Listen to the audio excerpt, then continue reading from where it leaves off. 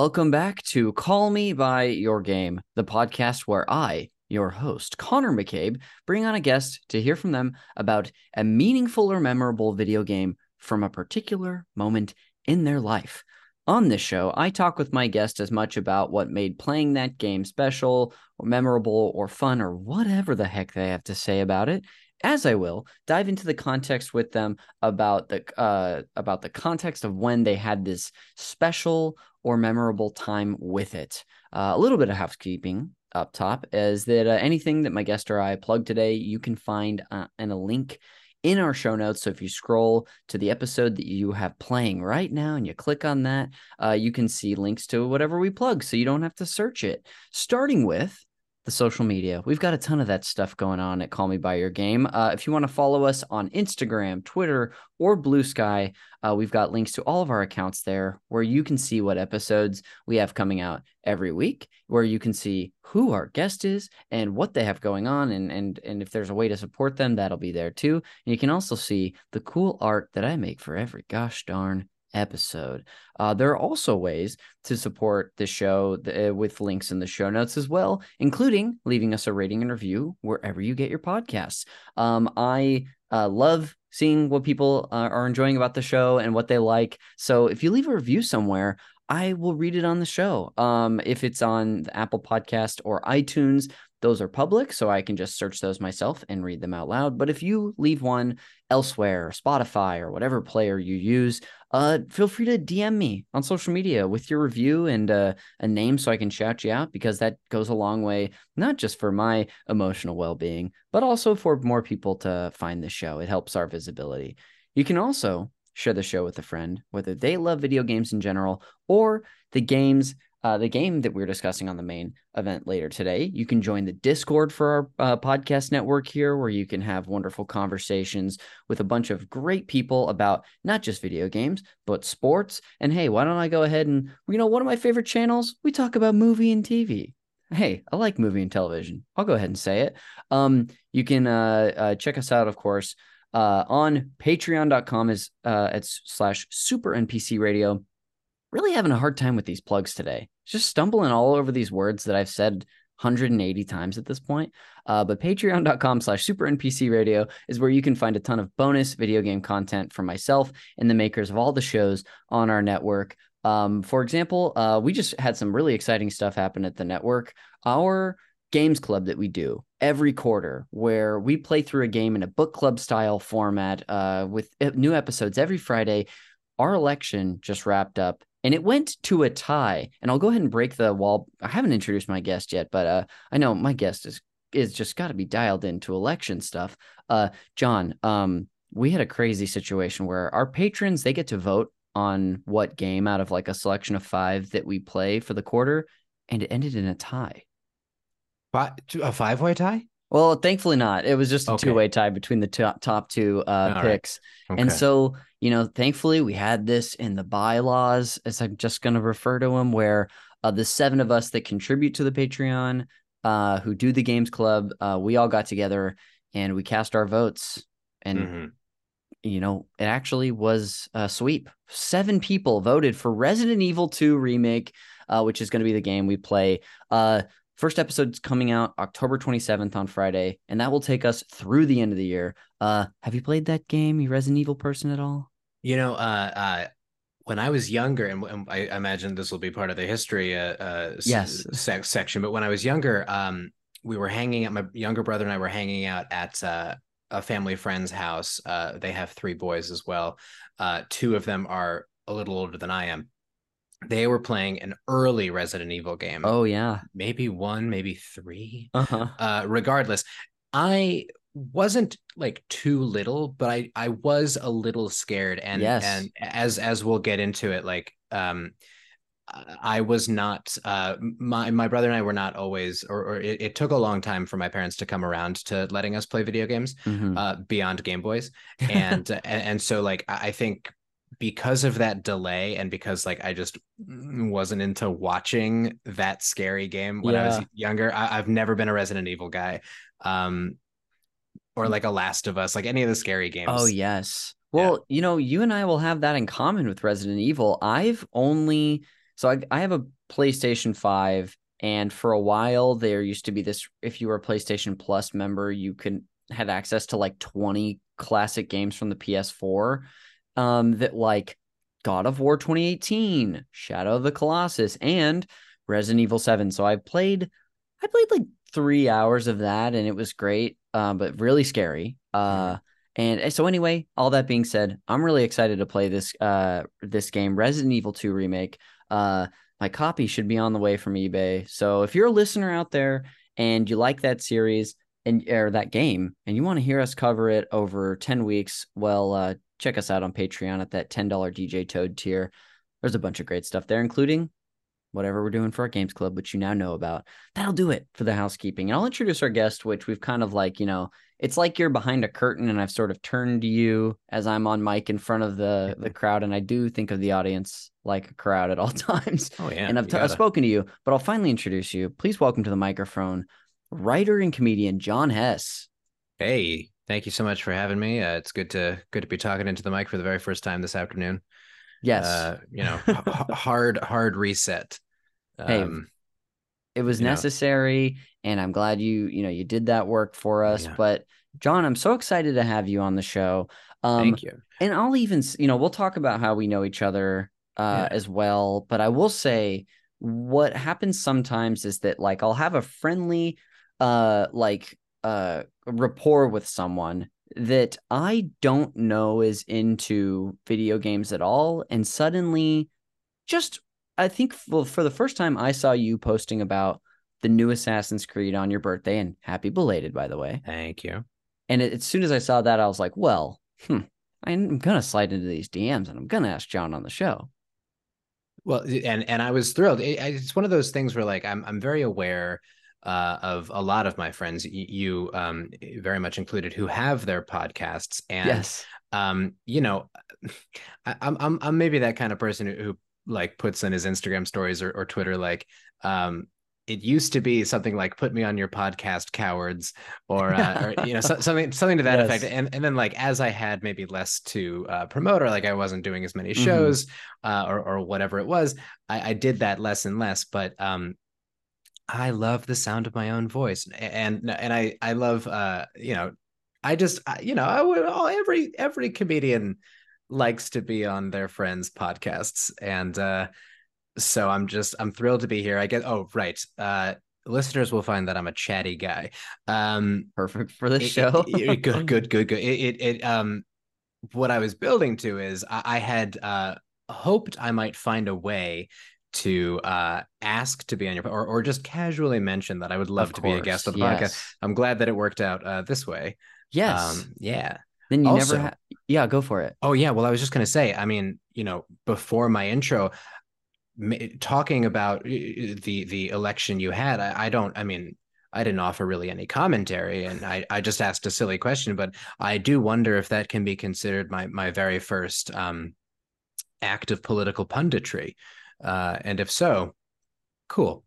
I'll go ahead and you speculating, can it be considered that? I'll go ahead and say that absolutely yes, and it will be on your, when we look back many years in the future and we're like, where did it all begin, political punditry wise, for John Hess? Yeah, we're going to be referring to Call Me by Your Game episode 183, where you discussed a little game later. So congratulations in advance. Thank you.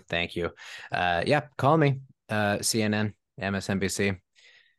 Those are the only two cable news networks I want to. He's available. I'm available. Well, John, like I said, so excited to have you on. I'm so glad you posted on your story about this, because truly, I'm just looking for because like doing 183 episodes at this point, that's a lot of people to feel comfortable enough to have on a show in a conversational style format. An intimate one, as some have said. Many people are saying that. But I'm so glad you did it. You and I know each other in a kind of an interesting way, and I can't always point out the exact moment that I met my guests, but I try to if the memory comes to me, and I think I know exactly when we had our first conversation. So we met through a group of there was a wave of New York improvisers and comedians that came out to Los Angeles. I mean, in the late 2010s, but specifically like 2019, I made friends with so many of those people. One of my closest being Molly Kiernan, who was recently on a bonus episode of this show. But we met through all this group of people. We were on like the occasional Zoom together in like the throes of 2020. But there were so many people on these things that it was like I barely retained any new person. But flash forward to spring, I think spring 2021, we're at a park. We're in Griffith Park. It's a Yeah. big park hang. And what do you know? I'm standing next to this guy with, I believe he had a mustache at the time, with a great mustache and shades on. And I don't know if we like introduced ourselves or if it was one of those like, oh, we've been standing in the circle long enough and I think we've figured out who we are. But that's Yeah. like my first memory of you. Yeah, I know exactly what you're talking about. I mean, I there were a lot of park hangs Yes, there were. between spring 2020 and spring summer 2021. Yes. And I'm like next to positive that I know exactly the one you're talking about. I think it may have been a birthday party. Yes. Was it Curtis's Yeah, birthday? I think it was Curtis and Oh Elise's my birthday party. gosh. And so right, there was like a circle, and there happened to be like a good few people in there that I Mhm. was very much aware of. And it's the kind of person like, do they know that we like kind of know each other? Yes. Like should we like formally finally introduce ourselves? And you were absolutely one of them. And I feel like yeah, we hit it off very, very quickly. Yeah. It could have been the mustaches. Hey, they'll Yeah, bring people together, the great yeah, uniter. yeah, it's true. I just, yeah, I was, as I always do when having a guest on, I think about, really mull over our friendship and whatnot. But that's when it started. And when you came into uh, my field of vision. But what do you want? What else do you want to share about yourself? You're a writer and a comedian. Yeah. You moved here from New York, didn't you? I did. I moved out here, gosh, in June 2016. So a little over, Killer. yeah, closer to 7.5 years ago now. Um, and I'm in addition to writing and performing comedy, I'm a director, comedy video director, and editor. And so, I had been working in post production, editing videos at an online publication. I'm not sure if I'm allowed to say their name, but they were started by a very wealthy woman with a very wealthy sounding name, and an accent, who used to be a Republican and is now a Democrat, or a liberal. The last word of the publication's name is Post. So We're getting closer. I was editing videos, at a publication that rhymes with Fluffington Post. Uh, Stupid. And and doing some stand up, enough that I was getting pretty confident in like a style, etc. But not really feeling like I had the room to grow in the way that I wanted to. The job that I had, as positive of an experience as it was a morning show, and I just like I could not have my nights. So this is far more of a story No, than I I'm eating all expected, this but up. great, great. So I had been mulling over the move to LA for a while, and I was like, you know what? Yeah, it's time. Mhm. So 2016, I pack up a van with all of my things, and with my parents, and we drive across the country. Guys, there's a lot of really cool stuff to see in the lower 48, I gotta say. Um, and if you're mulling over a cross country road trip, I highly, highly recommend. But yeah, so I moved out here, having saved and with the intention of just like not having a job for a little while Yes. after I moved here. Tried really hard to break into the comedy scene out here. I thought it would be easier than it was. Hmm. I didn't take any improv classes at UCB or anything here, thinking like, oh, I'll be able to integrate into the LA scene. It's not as easy as I thought, which is No, fine. yeah. First thing I did, like I think within weeks of moving here, maybe within a couple weeks, was audition for what were then called mess hall teams. Oh my gosh. Yeah, and like, look, good for me for continuing to do that. But I think it was a pretty ill-advised first act. Didn't know anybody. Like, look, you should be improvisers, should be able to, do improv with anybody and do a good job. Maybe you have an off night, maybe you don't, who knows. But like, I don't know, your first thing in a new community, it was rougher than I Like expected. in an audition setting that I'd like to believe is better now, but is always difficult and not perfect and like often cutthroat, like in Yeah, your little group. exactly. And like, I didn't have like a bad experience. I Mhm. just, I truly like I made zero impact there. Yeah, So whatever. And it's also hard to find stand-up outlets out here. And especially moving out here and not knowing as many folks as you thought you might have, whatever. So all that's to say, it's been 7 years. And moving out here was a bit of a slower start, but you just kind of put your nose to the grindstone and find those shows. And I took a bit of a break from doing, or I guess from performing comedy, uh, at first because of COVID, and now just because focused on screenwriting. But I really didn't expect to like talk about my career journey. But yeah, that's where I am. You sort of step away from the plate for a while, and you're itching to get back to it. totally. Yeah. Yeah, it's performing is so interesting and so many people have obviously everyone's journey is different. And what I've experienced, what I would say is like, for better or worse, currently, if I didn't have like essentially like an every other week opportunity to perform at a theater that I do have to do no work producing, like then I might not be doing it right now. It's hard to say. And I've gone through waves of my life where like it's been all I've done is like performing comedy. So like I totally understand like the place you're in and whatnot. And heck, it's gonna be the right perfect path for you. And I know you were just looking for someone to tell you that today. Thank you. I hope so. And I'm inclined to share that optimism. Um, so, we'll see how it all goes. I Story of my life.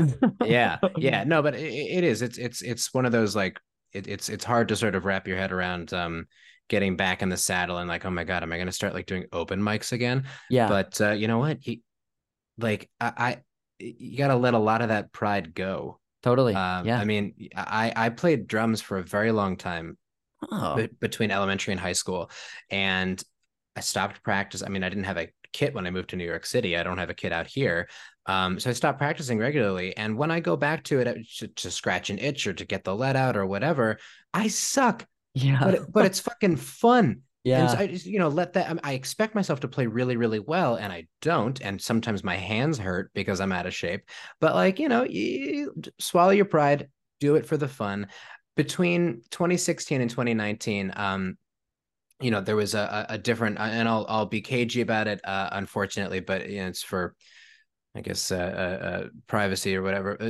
Something to do with my employment. Put me in a very, very deep depression, and I Hmm. didn't have a lot of control over my life. Um, and so outside of work, the one thing I could control was my fitness, and I worked right across the street from LA Fitness, and I was a gym rat. Yeah. I became a gym rat, never expecting that, but like I was in great shape. I felt really good. My hard work paid off, and then lifestyle changed after getting a different job. COVID kept me out of the gym for a long time. And like, I mean, I'm still struggling with consistency now, a couple years Hmm. after things started to feel safe again. And it's like every time I fall off the wagon when I want to get back on, you just, again, swallow your pride, get over it, Totally. feel okay sucking, feel okay not having, and not that I did have abs, but like feel Yes. okay with not having abs still. Anyway, yeah. So Yeah. thanks for letting me my therapist got fired by his company a couple weeks ago, so thanks for letting me talk some of this shit out. Well, A, you're so welcome, and B, wow, is that I wonder if that's true. It is. Incredible. Yeah. Well, John, thank you for sharing, but also we could this is something I could do off mic, but if you are looking for like a wonderful, like friendly environment for a stand-up show, I have some friends who run a great monthly show on like Thursdays at the Clubhouse. Former guest of the show, actually, Keenan Oh, Buchanan runs a show called Nice Mike. Balls, I can always hook you up. You hit me up and we'll connect you. thank you. I think I've heard of that, and it might have even been from you. I think probably. Yeah, I vaguely remember talking. Maybe we've talked about this on outside of Netflix, holding signs. You know what? Because I met your friend, I think Becca. Yeah, Yes, Becca. And Becca was like, I think talking about stand up. And I was like, you got it. I keep pointing people to this show because it was like I'd never done stand up in my life. First time I'd ever done it. And it was such a fun, warm, welcoming environment that like I highly recommend it to all levels of stand up, whether you're like me and new or a more seasoned person. yeah, But yeah, nice mic. I don't know what Thursday they are, but they got a great Instagram handle. So it's out there. awesome. John, Yes. we are going to in a bit get into your brief history or like a history of your time with video games throughout your life. But before we do that, will you please introduce the game you've brought on for the main event later and call me by your game? Oh, yes. The game I've brought on today is one of my favorites, Assassin's Creed Odyssey. Can't wait. It's going to be a blast.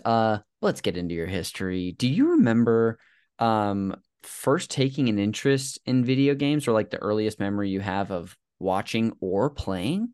Yeah, I think the earliest memories I have all revolve around my older cousin Paul's Game Boy, Hmm. not a Game Boy Color. And he had a couple of games. I think there was one sports game. It might have been a basketball game or a soccer one.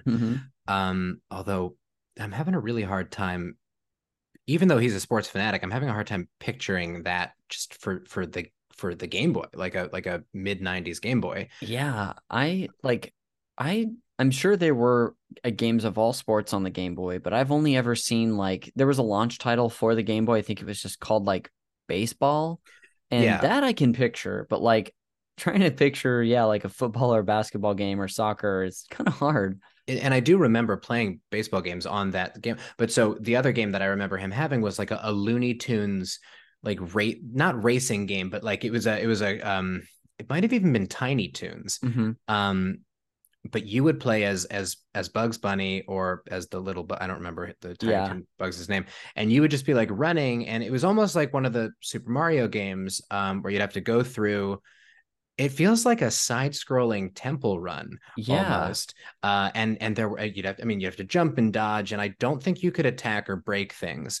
Um, but it was really really fun, and you could I mean it was one of those games where you could truly spend like older cousin, me, younger brother, like could be sitting watching the person playing for God knows how long. And eventually, I think Paul probably got a Game Boy Color, and thus I received his Game Boy and Oh. that game. And I mean, I was hooked because I mean, I remember the feeling of like those two buttons, like Hmm. finally this is mine, and like the on switch and the little red light that would come on. Um, so that was the first, and I mean, I remember you know, my mom, every new video game, I guess advancement or whatever that I got or received as a gift or whatever it um, was always a relenting from Yes. my parents. Usually my mom. Mm. And like you know she relented, but like it was true, like this thing is mine now, and Mm. I would need her to help me beat certain levels of that thing, and you know eventually I it was probably Super Mario Bros, or you know whichever one you could like eventually hit the down arrow pad and play as Luigi. um Mm. I don't know if it was three or not, but I actually Yeah. I have it on Switch as well. Yes. They released that like pack a couple years ago. But yeah, so it's that. It's just playing my cousin Paul's like I don't know if it was the original Game Boy, but it was the slimmer Game Boy Pocket. Yeah. Yeah, Uh-huh. yeah, Oh, cool. yeah. And then eventually getting a Game Boy Color and Pokemon Red, and eventually for Hanukkah, I remember getting Pokemon Yellow.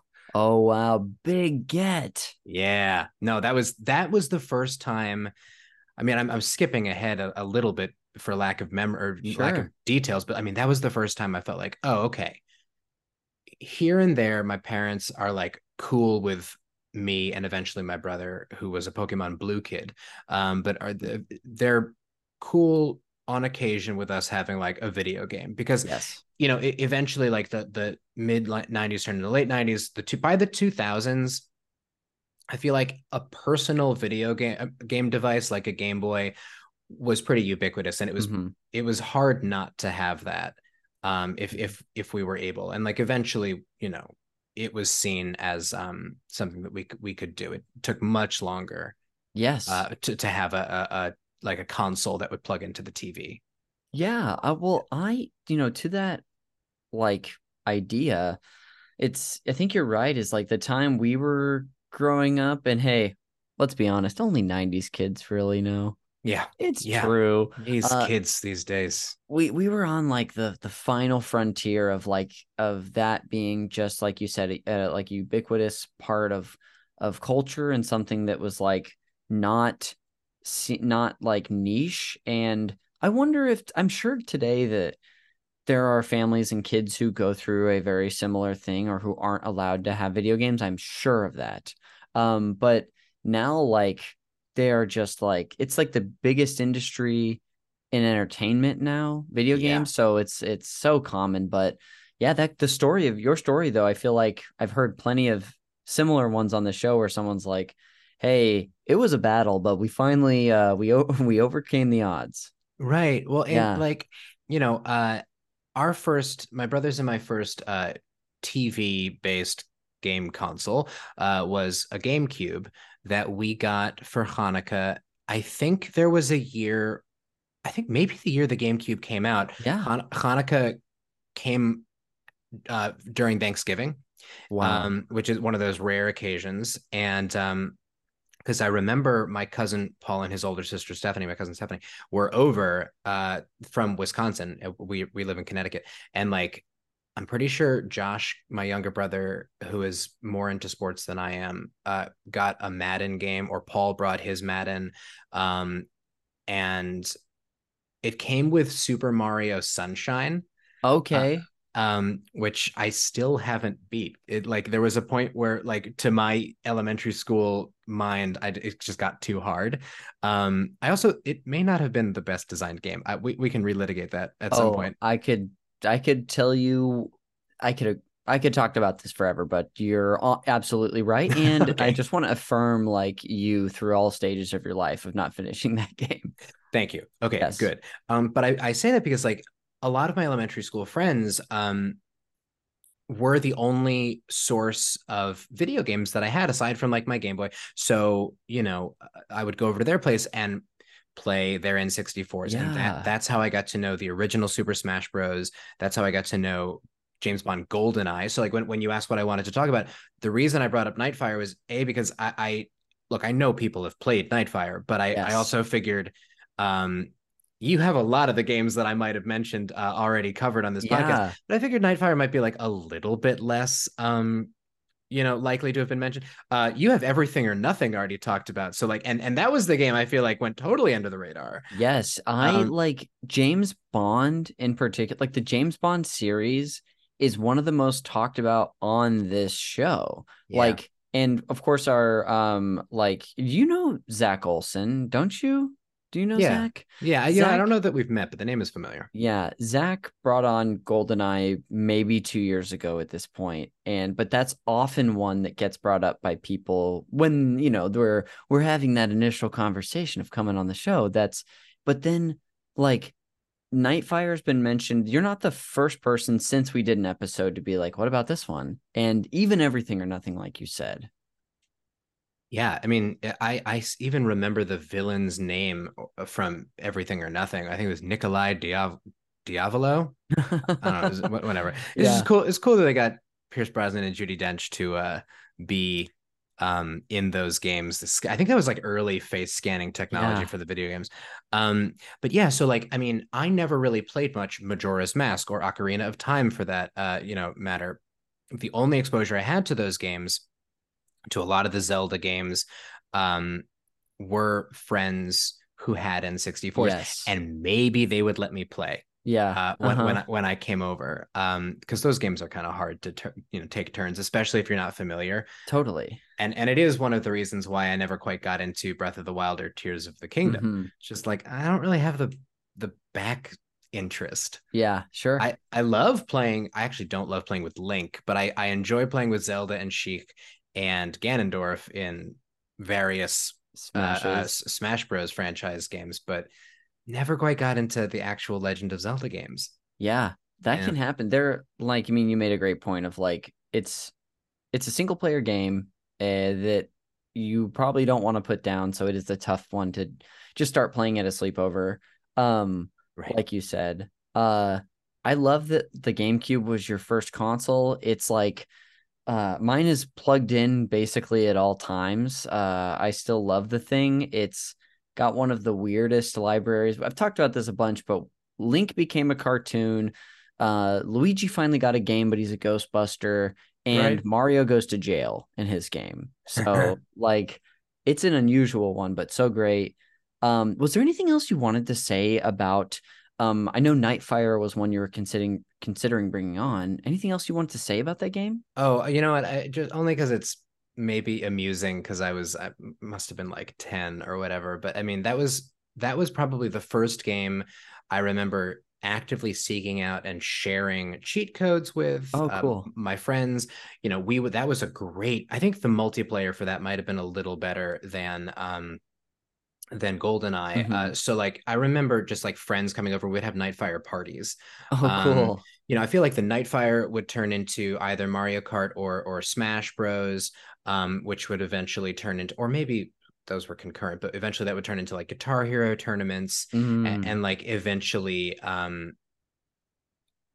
mean, like maybe it's reverted now back to like Mario Kart, yeah. or Mario Party. I can't remember if there were any multiplayers in between those. I mean, but yeah. So anyway, I think the only other thing that I can think of about Nightfire, in addition to the story also being pretty fun at the time, um, was a lot of the and look, there's probably a lot to like dissect about this, but the Bond girls in the video Yes. game, possibly more so than like the movies I had seen up until that point, were like in many ways, I don't know if they were my sexual awakening, but they were something adjacent to that. Yes. Had Yeah. crushes on all of them. I can't remember their names at the moment, but Totally. I think there were three, and I think they were all hot.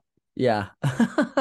Hey, well, they cracked open the door. They walked, so who knows who could run. Yeah, Um, that's amazing. So, the GameCube being like a foundational, or like maybe the first time you felt ownership over a system they could plug into a TV.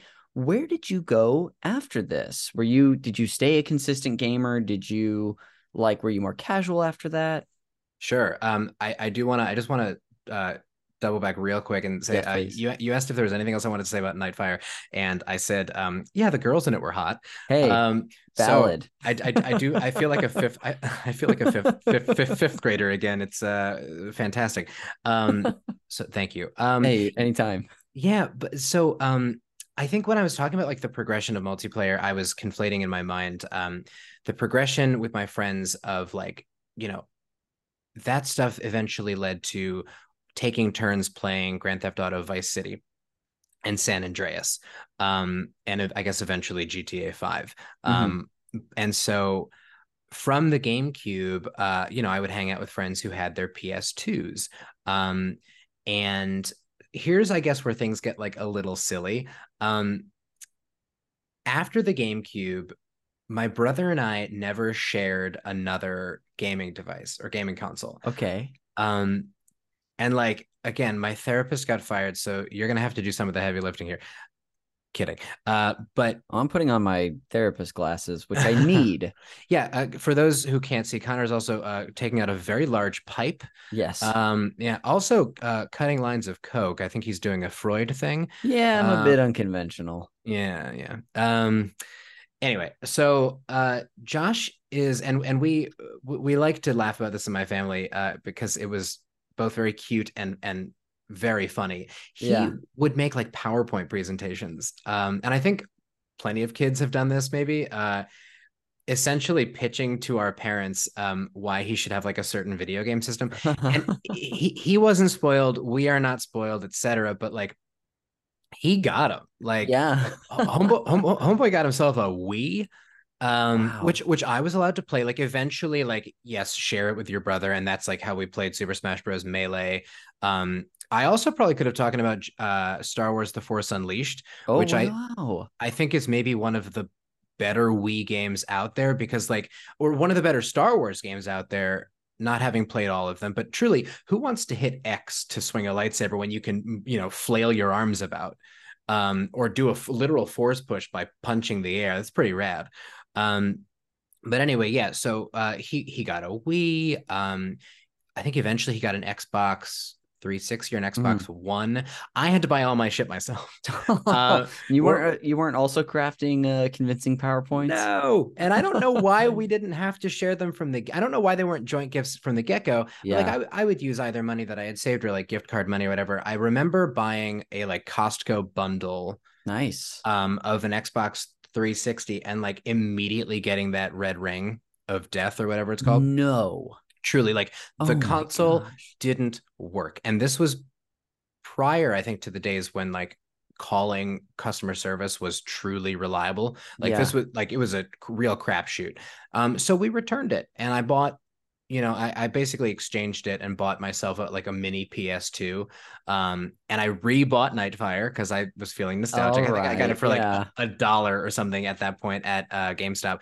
I bought a bunch of GTAs. I think that's how I had Guitar Hero 3. We had the first SG Guitar Hero, I think on GameCube. But anyway, yeah, so um things eventually my brothers and my video game journey sort of split. Yes. But like, as we got into middle school and high school, my friends and I were definitely more mature in our gaming. Like I mentioned, Grand Theft Auto a lot. And it was pretty much that. I was never much of a Halo guy, Hmm. and so you know what? I think this is actually the main story is because I never had. I had those consoles, but like because it took me a while to get them, whereas like friends' parents would just kind of buy them for them. The most exposure I had to a lot of those popular games that I think probably defined a lot of people's younger video game interest, I just sort of missed them. I missed Yeah. the Halo craze. Um, I I feel don't. Yeah. that, like, depending on your circumstances and what you have available and when you have it, like you're saying, like you could just totally miss out on something. I'm someone who, like, even though I didn't grow up with PlayStation consoles or Xbox consoles until the 360, um, there's so much that like I just missed. And so Mm-hmm. some of that is like, oh, like I'm playing, like I just got this game, Alan Wake from a retro Ooh. store for $8, which is supposed to be a fantastic sort of psychological thriller game. That's easy to pick up and be like, okay, I kind of like can experience this and guess what it would have felt like if I was playing it fresh then. But if you're talking about more of a multiplayer experience like Halo 3, like I would have to like fight to get people together to play that now. As Yeah. opposed to just like logging on and there's thousands of people. So yeah, I could totally see how you would miss trends and stuff like that. Yeah, and even like the Call of Duty games. I remember playing one of the Call of Duty games that specifically did take place in World War II, at a friend's house. Again, he had the PS2, and it was really fun. I'm also like I like games that drop you into history. So Mm-hmm. like Halo, while I played it a bit and had once I sort of understood what was happening, like sure it was fun, just shoot whatever you see. Um, Good times. Yeah. I didn't get to play enough of the Call of Duty to really whatever version it was to grasp it too much, but it was fun. It was intense. I never really had much interest in the modern warfare stuff. I just like, I fine if people like that, great. But I Mm-hmm. don't need to be experiencing current events like that. Yeah. Um, or the future games. I think I remember my old roommate having one for his Xbox One that I think took place in like a futuristic South Korea. That sounds I also a Black series Ops. I've basically not played, but I Yeah. think they did do that at a certain Yeah, point. it sounds like Black Ops or something. And I was just like, okay, you know what? I this is fun for a minute. I think we played Yeah. some multiplayer. My roommate Chris at the time and our friend Jesse and I, and it was fine. But for myself, the story mode, I don't need it. But as far as war games go, again, like I missed a lot of these big tentpole games. But so for my PS2, I bought a game called Heroes of the Pacific, which was a dog Oh. fighting. It was actually really fun. It was Oh. a dog fighting airplane, like fighter jet, or not jet, Yes. but fighter plane. There were no jets in World War II. But yeah, so you're fighting in the Pacific Theater, and it follows a basic story, but you're basically just dogfighting or doing like bombing runs. And look, military industrial complex video games, whatever. This is a really fun game about Yeah. a war that is long since passed. And wasn't a, but it was one of the probably whatever. We're not going to get into it. So yeah, that was a fun game. And then Cool. I've never like heard of that. yeah, I mean, it was, but that's what I mean. It's like Yeah. it totally under the radar, like nothing game, I think. But Hmm. it was really fun. I also played for the Xbox One that old roommate had, Battlefield One. Yes. I like I said, the history, and so Battlefield One was actually a really sweet World War One video game. Brutal, very Hmm. hard. I mean, the very first mission that sort of introduces you to the game, the last text you read is "You are not expected to survive," and Hmm. it feels very immersive and very intense for World War One, which obviously a nightmare of a war, Yeah. and so that's the type of stuff that I really sort of gravitated towards because I'm a history nerd Yeah. and I like the adventure stuff. I like first person shooters, but I like it to feel somewhat realistic. Totally. Yeah, I see. Very, very cool. So it sounds like we've sort of, we've continued into your history as well with like some of the stuff you were playing with roommates and such. Did you like I know that you've got at least one, seemingly two consoles at this point. What got you back into having your own, or did you have your own at the time as well? yeah. So I brought that PS2 to college and I played it for maybe the first semester, and I played Sure. Heroes of the Pacific that first semester. Pretty sure I brought it home. My brother, by that point, I believe, had an Xbox 360. I don't remember when they released the Xbox One. He now has the Xbox One and he does not play on it. He just uses Yes. it for streaming. But he was still living at home, being in high school, and had his Xbox something plugged into our TV.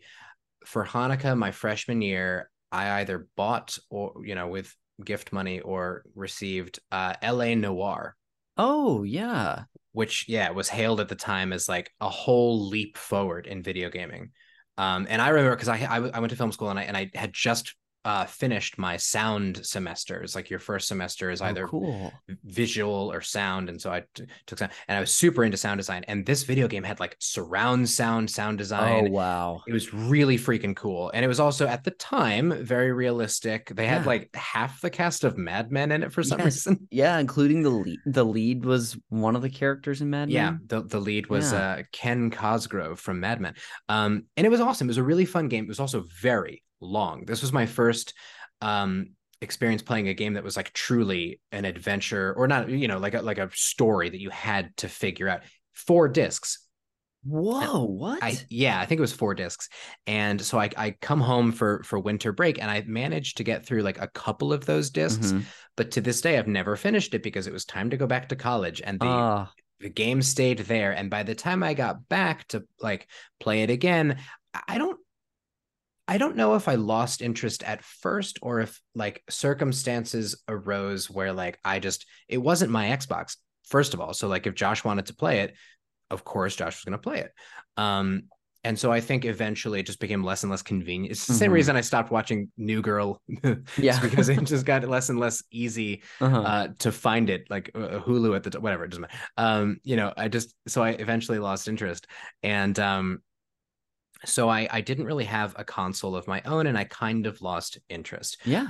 Um, Maybe not in video games, but in like pursuing them, because I wasn't going to buy anything. There wasn't like I think there was maybe a period where games were so online. And like Big time. you had your community, and like you were taught, like my brother, when I would visit home, would be on, I don't know if he was playing Call of Duty or eventually he was only playing Fortnite and now he doesn't, but truly, like, you're talking to people and you're playing your games and you have like your little community. And because I didn't have anything, like I felt like I was missing, not missing out, but I didn't have the interest in getting that into it. There was a Big period, investment, yeah, feels like. big investment in time, energy, money, all that stuff.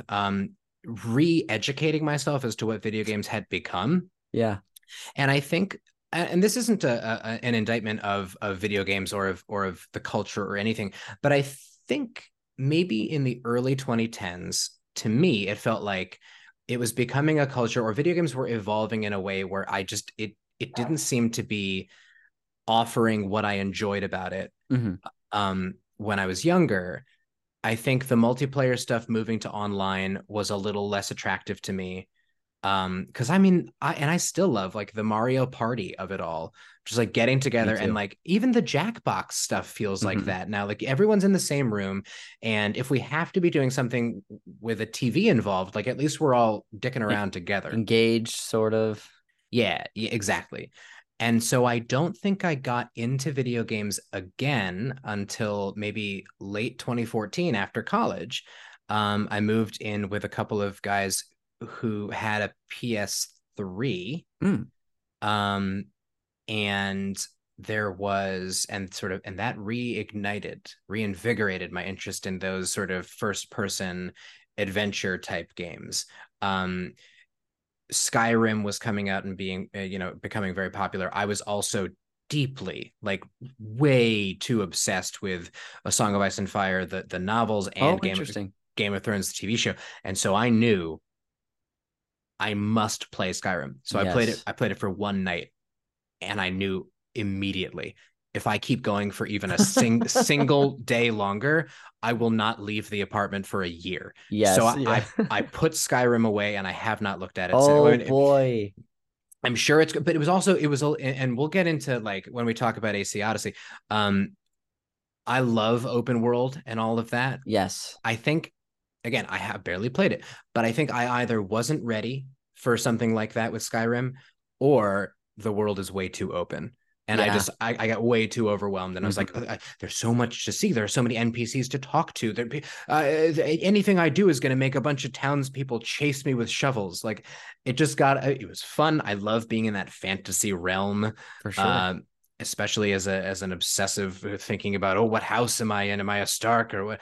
It was just too much. So I had to put that down. But my that same roommate had Far Cry 3, Mm. and that really got me going Ooh. back on track. I saw one of the roommates playing it. There was like one thing I love about Far Cry is in every game there's some sequence where you are tripping. Okay. uh Either somebody's given you a drug, or they've tricked you into eating something that's going to make you trip, Yeah. or you've inhaled something because it's a bio weapon or whatever. So I saw him playing Far Cry 3, and he was like going through this whole trip, walk, whatever.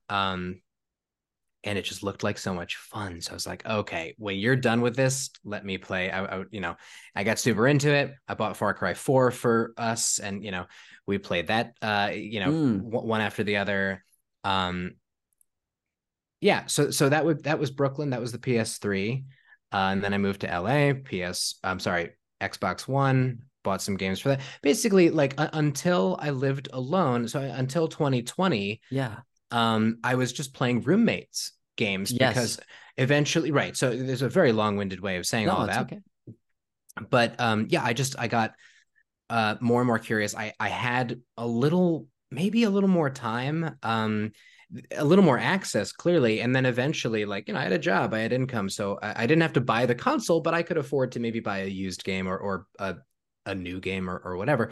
And I was finding ones, because I could see them being played, that seemed really fun. Totally. Yeah. And like, I got GTA 5, which had come out a couple of years prior, and I had only seen it being played. And now I finally got to, again, this game that I used to hunt for cheat codes with my friends, and just we'd all have sleepovers and see who could find the machete the fastest or whatever in Vice City. And now I'm playing or I bought San Andreas for myself years ago, and I could never get past a certain racing level. Yeah. And now here I am playing this game that I bought myself again. That's harder but more interesting with its 3-player storyline or 3-character, whatever. And like I'm getting back into it. So Nice. yeah. That's incredible. So now at this current point, you have you Xbox One, you said, or No, so when I moved to LA, my roommate at the time had the Xbox One, and okay. I bought some games for that. Eventually, he moved out, but he was moving to New York for a job, and he left a lot of his things in our apartment, including his Xbox One, which leads to our second topic of conversation. But skipping ahead, he moves back to LA and he takes the rest of his stuff with him, which means I am console-less. Oh, And so, man, you know what? It happens. I'm here But by for you emotionally. Thank you so much. Yes. But by this point, yeah, I'm fully back on the video game wagon. Cool. Especially, by the way, just thematically, partially because there's a lot less pressure to be online with a headset talking to people. Mm-hmm. Like there's a lot more single player adventure type games that I like. But so a couple things happen. At the end of 2019, so New Year's Eve 2019, I decided to quit smoking pot, which was a big deal for me. Good for you. Thank you very much. And so that will come into play later in 2020. But so by by April or May 2020, things were pretty rough. Yeah. And Jeez. a lot of us had a lot of time on our hands. And I had recently finished up my first assistant editing job in LA that got me into the Editors Guild. And I had been making a decent living. I wasn't particularly interested in the Nintendo Switch for a while, but something about having a lot of time on my hands made me eager for a video game console of my own. So I managed to buy it was really hard to find them for a while, but eventually I managed to get my hands on a Switch. And that was the first game console I bought myself in years, truly in Wow. well over a decade. And I still have it, and that's where I play my favorite game of all time, Hades. Nice. Something about having a ridiculous amount of time on your hands in the summer of 2020 and a game like Hades was a really perfect combination. Going back to like the connection thing too, I was able to play games with friends here, friends back in New York, Pokemon Shield, Mm-hmm. Super Smash Bros. Uh, Ultimate, Ultimate. Yeah. Ultimate, yeah. Mario Kart, Mario Party, all that stuff. Like we've got the online thing again, the way that I like it. So Yes. that's great. And then January 2021 rolls around, and or even like winter of 2020, so like Hanukkah time. Mm-hmm. I'm approaching, and I will absolutely succeed in reaching a year of sobriety. Yeah. When it comes to weed, and I'm like, you know what? Again, I this may not be like the most amazing financial decision for myself, but I can do it and I want to do it. I'm going to find myself a PS5 as like a congrats on not getting high for a year Yeah. thing. So it takes me until May of 2021, but eventually I find myself a PS5. And so those are my two consoles now. Cool. Mostly stick to games on the PS5 because it just the quality with my TV and whatnot is remarkable to me. Mm-hmm. But yeah, I love them both. Awesome. I outside of well, have you been playing the new? I know you were booting it up or at least looking at it on a screen. Have you Yeah. been playing the newest Assassin's Creed? Yeah, so I downloaded it. Okay. I guess it was made playable at 9 p.m. October 4th. My Gotcha. birthday is October 5th. So I played it for a little while on October 4th. Um, and it is really fun so far. I have not had time to play it since because my family was in town for my That's birthday. right. Yeah, so I imagine when our recording comes to an end, I might boot that back up. But I made it like a little ways, truly not that much time spent yet. But it seems like fun, and I'm told, and I'm getting the sense that it's a return to the old Assassin's Creed format, the less open world, much more driven for you in a way. Yeah, I've heard similarly on Yeah, some gaming podcasts I listen to. I think it is Return to Form, like you were saying, and yeah, it seems like that they did a great job with it, from what I can tell. yeah. I haven't had, too much fight experience in it yet, but it seems, like your instincts as far as rhythm and whatnot go from previous games will carry over, which I'm really Okay. enjoying because I don't feel helpless or Hmm. hopeless. But it also feels like there's plenty still to get used to. Certain game mechanics are different, and I'm still getting used to Oh that. yeah. But I haven't developed all of the skills yet, even all of the introductory skills with this character. So, I'll be very interested to see how the mythology plays into it as well. And we'll talk about that more with, my game of choice. But even Assassin's Creed Valhalla, a lot of it had to do with Norse mythology, Mm. and that stuff is really cool too. So, as I mentioned to you before we started recording, I tried playing Assassin's Creed Origins. I Yes. couldn't quite get into it because I had already played Odyssey and Valhalla. So I think something about taking a step back was just a little tricky for me. Yeah. I also just found it a little bit slower. It might have been the compatibility um, on platforms, but Mm. regardless, it was just it was a little hard. But I've never played any of the other. I tried playing Black Flag. I think this Yes. was, yeah, on my Switch, and I think also that may not have been the ideal format for it. Yeah. But I didn't realize at the time that it wasn't an open world thing. So I was like, why am I not enjoying this as much? And I think that might Mm. might have been why. I'd like to go back eventually, play Assassin's Creed 3. Yeah. Um, I think the thing that anyway, maybe I'm flying a little too close to our main topic, Oh, but it's okay. Go ahead. I like being thrown into periods of history that I'm interested in. So Yes. medieval England, ancient Greece, the idea of going to the American Revolution is really interesting to me. Yeah. I love pirates, so Black Flag. Um, but yeah, I'm excited to see how this one turns out. The fact that they're using an earlier version of a character from Valhalla is really cool. Hmm. Um, yeah, and I also hear that it's a quicker play. I think it's supposed to lead into the next one, Okay, or, gotcha. or something, or it's a precursor, or something for the next one. I hear the next one might take place in medieval Japan, Huh. which is super freaking cool. Wow. I have no Yeah, idea. Yeah, they make so many of these that yeah, like that could just be in like a year and a half or something. yeah, yeah. Who knows? I mean, I will say, like, going between AC and Far Cry as well, Ubisoft does have, at least with those two games, does have like a pretty like recognizable format, like Definitely. their game maps, and just like I feel like if I was familiar with Far Cry, it made it easier to be familiar with the open world, I should say, Yes. Assassin's Creed games. And I appreciate that. I don't feel like a an imposter when it comes to gaming, but I do wonder if like some of the more hardcore or passionate video game friends of mine maybe dislike that, or think that that's lame, or maybe Far Cry's 4 and 5 are just repeats of Far Cry 3, and it's like, well, I mean, maybe a little bit, but I think being able to put a different story and slightly different elements into a similar format is Mm. not such a bad thing. I don't feel like it's predictable. I don't feel like it makes it any easier to beat the game. Uh, I think there's a balance between if it ain't broke, don't fix it, and like this is an emerging or a technology that really rewards going above the last one, and I think if you're able to balance those two, then that's great. Yeah. That that balance that you're talking about, or not losing what the spirit of like what a series does, but making it feel new is very difficult. And I think, for any game, whether like I just played through Tears of the Kingdom, which is like for me personally one of my favorite experiences I've ever had.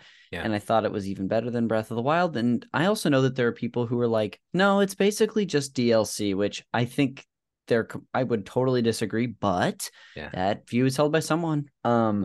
Lastly, before we head to break and then eventually talk about Assassin's Creed Odyssey, is there one game outside of us that either you want to shout out from your history that you totally forgot to mention, or Is there another game on the horizon that you're also looking forward to? I'll let you choose between the two. Ooh. Excuse me. I will. I'm sure I will answer eventually, but Yes. first I will answer your question with a question. Do you get a lot of people saying either seriously or joking, they're looking forward to GTA 6? I don't think someone said that yet.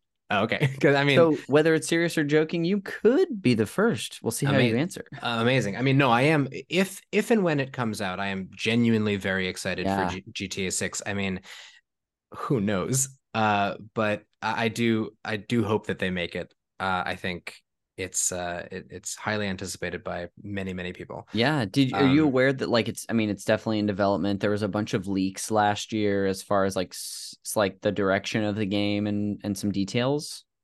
um, maybe that it's one of those things that sounds vaguely familiar, but Yeah. I'm not sure. Well, I Uh, think at the very least, rest assured as someone looking forward to a GTA 6 that it's definitely being worked on. I don't know if there is like a projected release date though, yeah, but for yeah. you, I hope it's next year. Me too. But so my actual answer, I was kind of stalling just then. Oh, My yes. actual, I can't think of, and it's just my memory is not always great, which is why I appreciate podcasts like this because I'm able to sort of talk into my memories. Um, Absolutely. yeah. But a game that so I can't necessarily think of one that I have more memories from my past. I think I Mhm. named a lot of them. I could like rattle off names and not talk about them beyond their names, but I will say because I mentioned the first one before, and it's so true. I think about this one all the time, and it was supposed to come out this year. Um, I cannot wait for Hades 2. Oh, Um, yeah. I was Hmm. really curious how they were going to make a sequel to that. And aside from the teaser trailer, I haven't seen much, but it looks awesome. Yes, I Yeah. think that's all they've shown from it, which was that teaser from, I believe it was the Game Awards last year. So 10 months ago. Wow. I want to say it's projected for early next year, Yeah. first half at least. And yeah, that's got to be one of the most like highly anticipated games. Speaking of Greek mythology, Ah. but yeah, that should be fun. We'll see what they end up doing with it. Yeah. Well, John, I'm sure there's more we could even talk about from your history with gaming and whatnot, but thank you for sharing what you did. We're going to go ahead and take a quick break, and when we come back, we'll talk about all things Assassin's Creed Odyssey. So I'll see you on the other side. Woo!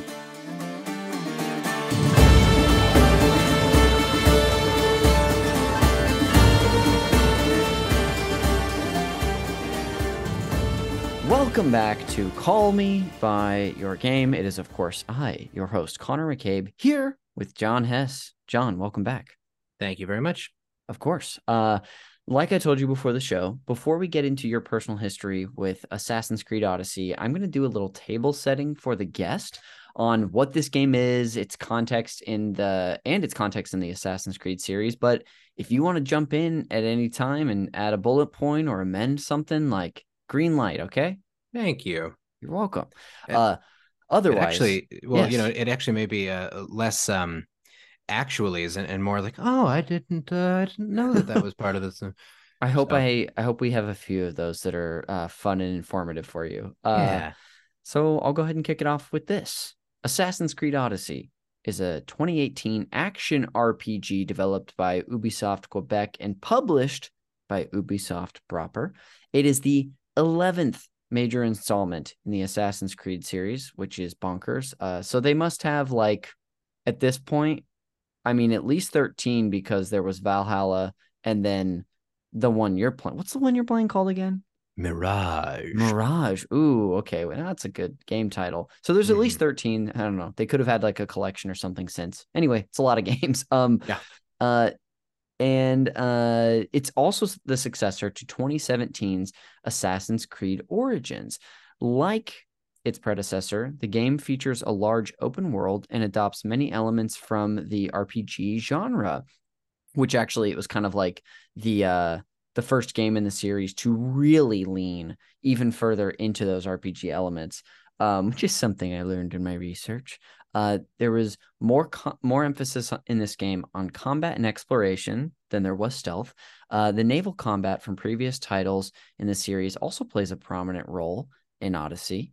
And the game's plot tells a mythological history of the Peloponnesian War between Athens and Sparta from 431 to 422 BC. Players control a Spartan mercenary who fights on both sides of the conflict as they attempt to find their family and eliminate the mysterious cult of Cosmos. Odyssey also continues the story arc of Layla Hassan, a major character introduced in Origins who relives the mercenary's memories through the Animus device to find a powerful artifact. Doing great so far? Oh yeah. Okay, golden. God, this is like one of the meatier like table settings I've had, and I actually trimmed it down, but I was like, a lot of this seems kind of at least important or fun, so Yeah. I would jump back into it. Odyssey facilitated the transition of Assassin's Creed into a series of action RPG games by introducing the player choice mechanics. It says Origins, Odyssey, so I think both of these games did that, which I believe if it doesn't come up, they were developed simultaneously. Compared with other games in the series, Odyssey has a larger focus on historical mythology and a smaller focus on the conflict between the Assassins and the Templars, which is the central narrative element present in most of the games. The music was composed by The Flight, which looking here, I'm assuming this is a band. Yes, The Flight. They're an English musical duo consisting of Joe Henson and Alexis Smith. Interesting. It looks like they're known mostly for their video game compositions. That's really cool. Anyway, lastly, the last paragraph I have here is some more contextual stuff. Odyssey was released worldwide for the PS4, Windows, and Xbox One on what the heck? Did you know? October 5th, 2018. Whoa! You're really tied to this game. I didn't know that. Is it on my actual birthday? I wonder if that's a theme. Because I mean, I know that James Bond has done that in the past too. Like October 5th, I think, is James Bond Day. Oh, interesting. Or I think either Spectre or Skyfall were released on. I think it was Spectre was released on the 5th of October as well. Also, and sorry, 30 years to the day before my birthday, before my day of birth. Yes. The Beatles released their very first single of Love Me Do and P.S. I Love You.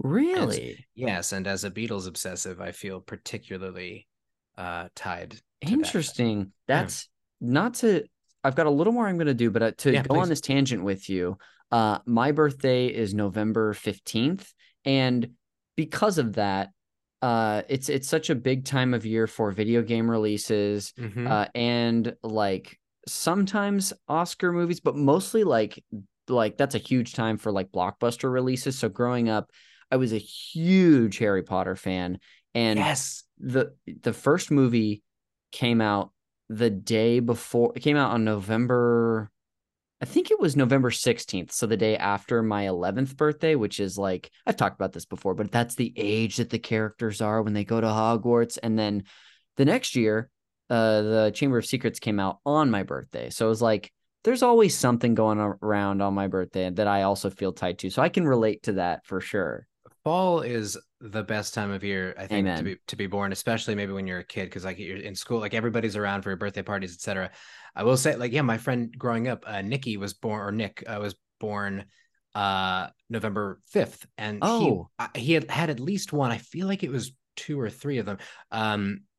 We went to see Chamber of Secrets in theaters, and then came back to his place for a sleepover, and like truly terrified by that basilisk as a child. Oh my gosh, the best. 100%.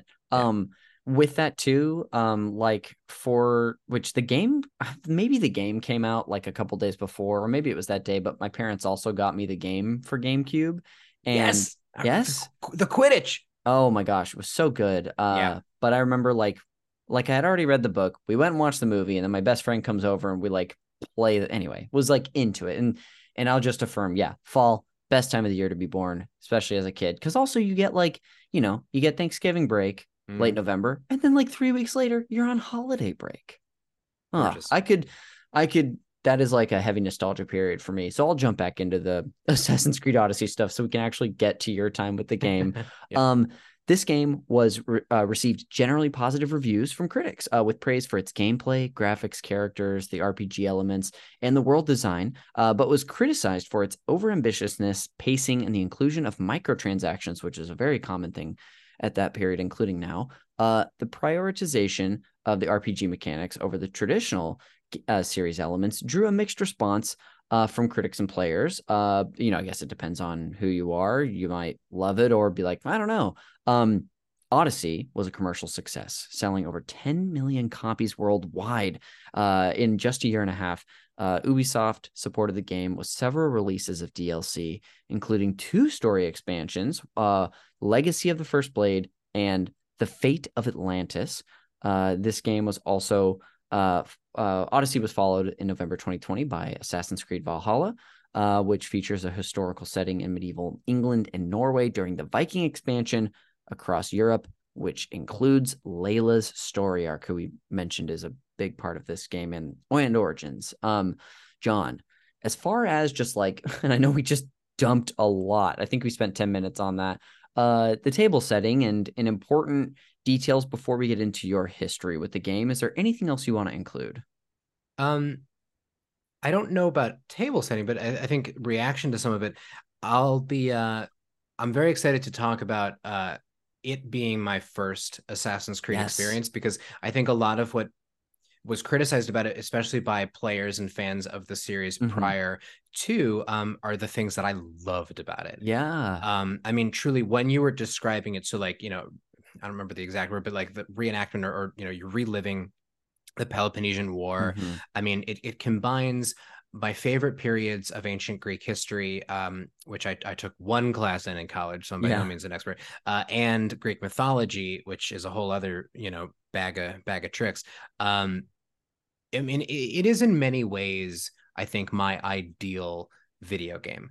And I think just the way that it's set up for you to play, I just thought that it combined a lot of really great elements. The sneaking around, I'm really excited to play Mirage more and see what the like true Assassin's Creed sneaking is like. But I loved the combat. I loved that I could go around to outposts and whatnot and like try to stealthily kill everybody.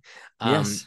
But truly that like if I needed to, or if something went wrong, eventually I could build up my skill set both in the game and also just like my fingers and their speed or whatever, and like truly barge in and fucking kill everybody. So but I also loved that it was hard to do that. Anyway, I'm probably getting beyond table setting. So I'll just say, yeah, I thought it was a lot of the things it was criticized for, I really loved. And maybe had I played Assassin's Creed beforehand, I would have criticized as well. So now that I have that taste, that intro in a way that I appreciated, I'm excited to play a game that takes that away. And I'm excited to get a taste of old school AC. Yes. Well, that makes so much sense. Just so we can get into it even quicker, I think you had mentioned in your history with games the way that you came to play this one, or at least like teased it a bit. So how did you come to play this game being your first in the series? Yeah. So again, like when I think about games that I want to play, especially because I'm not very tapped into what the cool new games are, or like, whether they're major games like this one or an indie game like Hades. I don't get a lot of news. I don't pay a lot of attention to, I guess, the trades. I do get a lot of recommendations from friends, etc. But I just think about the things that I like, and the types of adventures I might like to have, the types of worlds I might want to be thrown into. And so I think I think what happened was COVID, more or less, obviously there had been like, vibrations, tremors of something very bad happening in early winter 2020. And by March, I think people were getting pretty scared. And I think, March 10th or 11th, I was on an assistant editing job, and we are told to stay, like we're not even working from home yet. Like there's been a confirmed case on the lot that I'm working on. Right now we're just, we're staying home. We're not going to work. We're just going to see what happens.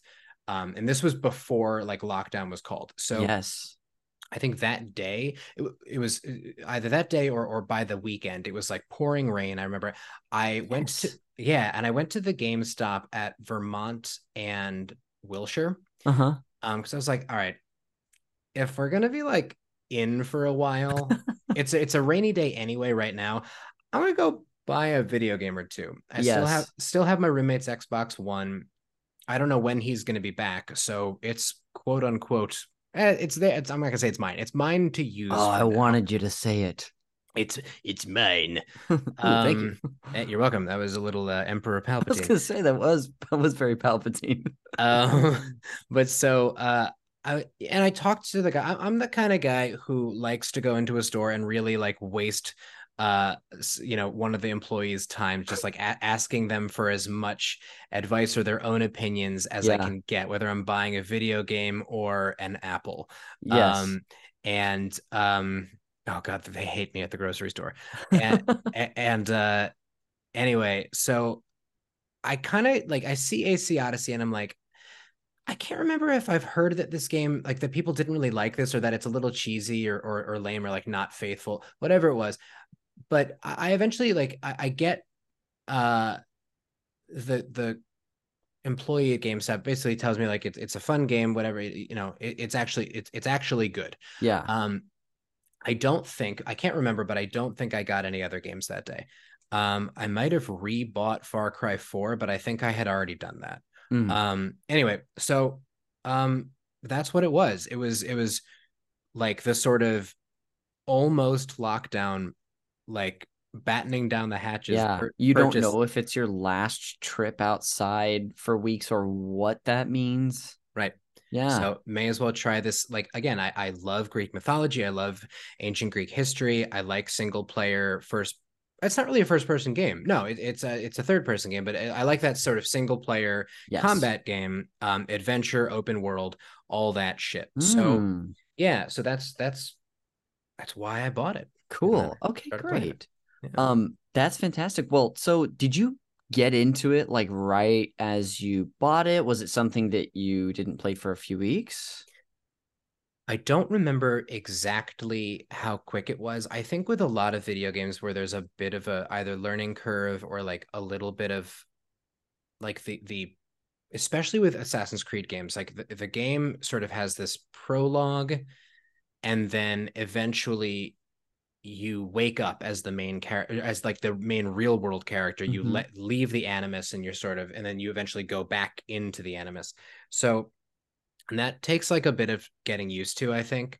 Like there's a game called Deathloop that I had played a bit of, and that took like hours and hours to get to like the okay, now we're really in the game.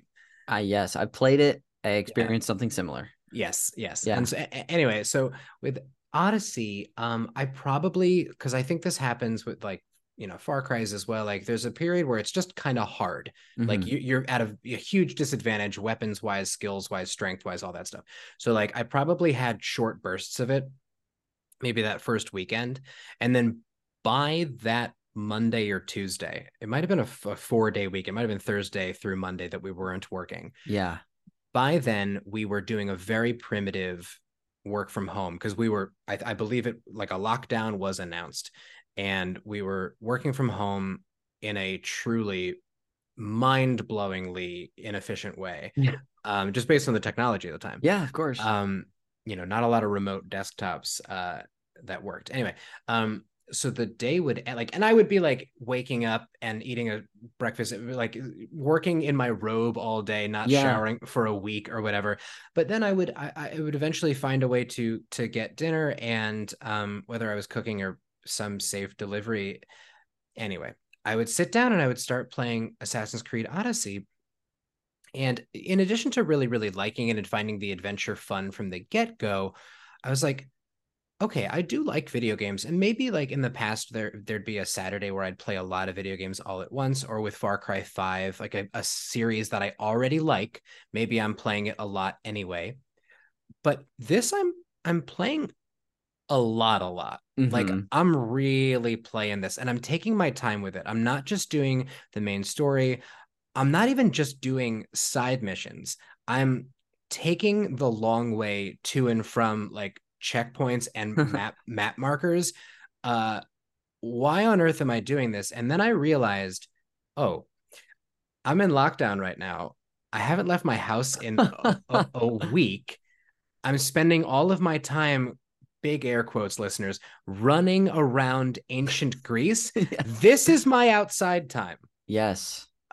This is my outside time, and so I just not only was I hooked, but it was also the only way that I could like interact with quote unquote fresh air. Truly, I think, gosh, that's I'm sure there's going to be several things we touch on today, especially about the context that were very relatable and that Yeah. many people went through, but just it it's so understandable and relatable as well. It makes so much sense. You're like checking out a vista, like appreciating a stroll down a path which Yeah. normally in a game you might just sprint past or be like, let's just fast travel. Where I don't know. This time, I think a lot of people are doing something similar.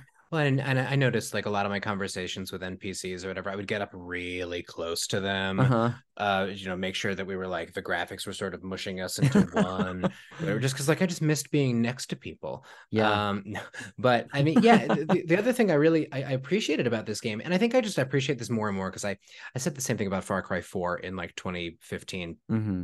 It's like right to that point of spending time outside, the graphics, and again, this is like ancient Greece of like no carbon emissions, etc. So like everything was beautiful anyway, but like the vistas were beautiful. I remember thinking, oh, the way that the lighting is working, like even whether it's on tall grass or just the way that the daylight is changing from hour to hour, the way the weather changes. This is the way that they've rendered these now in today's Greece ruins, but the way that they've rendered these ancient metropolises and metropoli, I don't know, the way that they've rendered these monuments or these statues, these temples is beautiful, Mm-hmm. absolutely gorgeous. And of course, I mean, PS5 4K TV Valhalla in medieval England is even more so, and of course, it gets better and better with every generation. But like I just remember being totally transfixed by the graphics as well, and so it really hooked me. What? Yeah, that all makes so much sense. And yeah, this is a series that, like I said, I've not interacted with a ton, but like this sort of a AAA developer like Ubisoft and Ubisoft Quebec, gosh, they can make some gorgeous games that are Mm-hmm. just so nice to look at. Another series that I think about that is just so gorgeous that it actually, I don't, maybe you've tried. Have you played the Horizon series at all? Like No, is that Horizon a Zero Dawn or Forbidden West? no? Is that a space game It's series? not actually. What am I thinking of? Okay. I don't know. Regardless, I think it's a series. You know, if you like this style of game, Horizon Zero Dawn is going to be like right up your alley. But anyway, Okay. they're just so gorgeous. Now, so you're in the game, you're like totally sucked into it. What else did you find yourself enjoying about it? Whether it was the gameplay or the setting, which I know you're interested in. Yeah. Well, I think the scale of it, like I touched on, was absolutely epic. Yeah. I can't remember if in the because again, the only experience I had with Ubisoft was Far Cry. Hmm. So I can't remember if when like you'll hit these checkpoints where like the map will become unshrouded for a certain range and Yes. whatnot. So for Far Cry 3, it was radio towers. You would like disable a radio tower, you'd hack into it. For these, you would just synchronize. And Mm. your eagle would give you a giant view of the surrounding map area. I can't remember if the I assume it did. The radio towers in Far Cry 3, etc., would do the same thing. But I just remember thinking like again how be like I would climb up this giant statue of Zeus Yeah. and like get a huge view of like the Greek Isles, and it was that was very very cool. I think you know you're kind of established in the beginning to be this character who's got something up with him or her because you can choose the Hmm. Alexios, the male version, or Cassandra, the female. And Mm. I've played it twice. I played it with each of them. I must say Cassandra is the far better character Ah. there. But if the actor whose likeness and voice were used for Alexios You did a great job. I just preferred Cassandra. Yes. Um, but yeah, so I like you're established to be this incredibly skilled mercenary to begin with, and obviously like you're not gonna be good as either of them yet, but like I think that they throw you the character, him or herself, is a very I think likable character. You know, compassionate. Has got no time for like bullshit. Yeah. Uh, and like you kind of just want to like it's a very much like a refusal of the call for a long time, and then like you know you're swept away into the Peloponnesian War because you're you know off trying to find the secrets of your own family Hmm. even. I don't remember the question, but Oh, I was just asking you about stuff other stuff I things you liked. enjoyed about the game, and Yeah. you're giving an answer. Okay, good. I was just making sure. Right. And so, like, you know, I think again, like everything you touched upon. So, like the naval play as well, like that comes into play not immediately, but you know, there are things that the game. Yes. Okay. As a theme, the game rolls out fairly gradually. So, like, you're not doing naval battles immediately, and that's probably not news to anybody. But like, Hmm.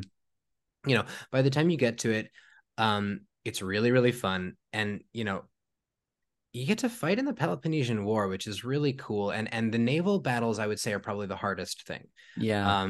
Because that probably requires the most skill, also a bit of luck. I mean, the physics are really there. I mean, like you're very much bobbing on the waves, and you're one ship that is being fired upon by like an entire Spartan or Athenian navy. It's really, really difficult. I think the most times I die are either when I get too cocky and try to fight a rival mercenary whose skill level is much higher than my own and who has like poison tipped shit. Uh-huh. Or when I try to take on the entire Athenian navy. Yeah. Um, so it's pretty crazy. I love the side character, the NPCs who are with you uh on your quest. Some of them are a bit sillier than others, etc. But pretty cool. But yeah, so I mean, I love just everything you mentioned, and I love how long the game took.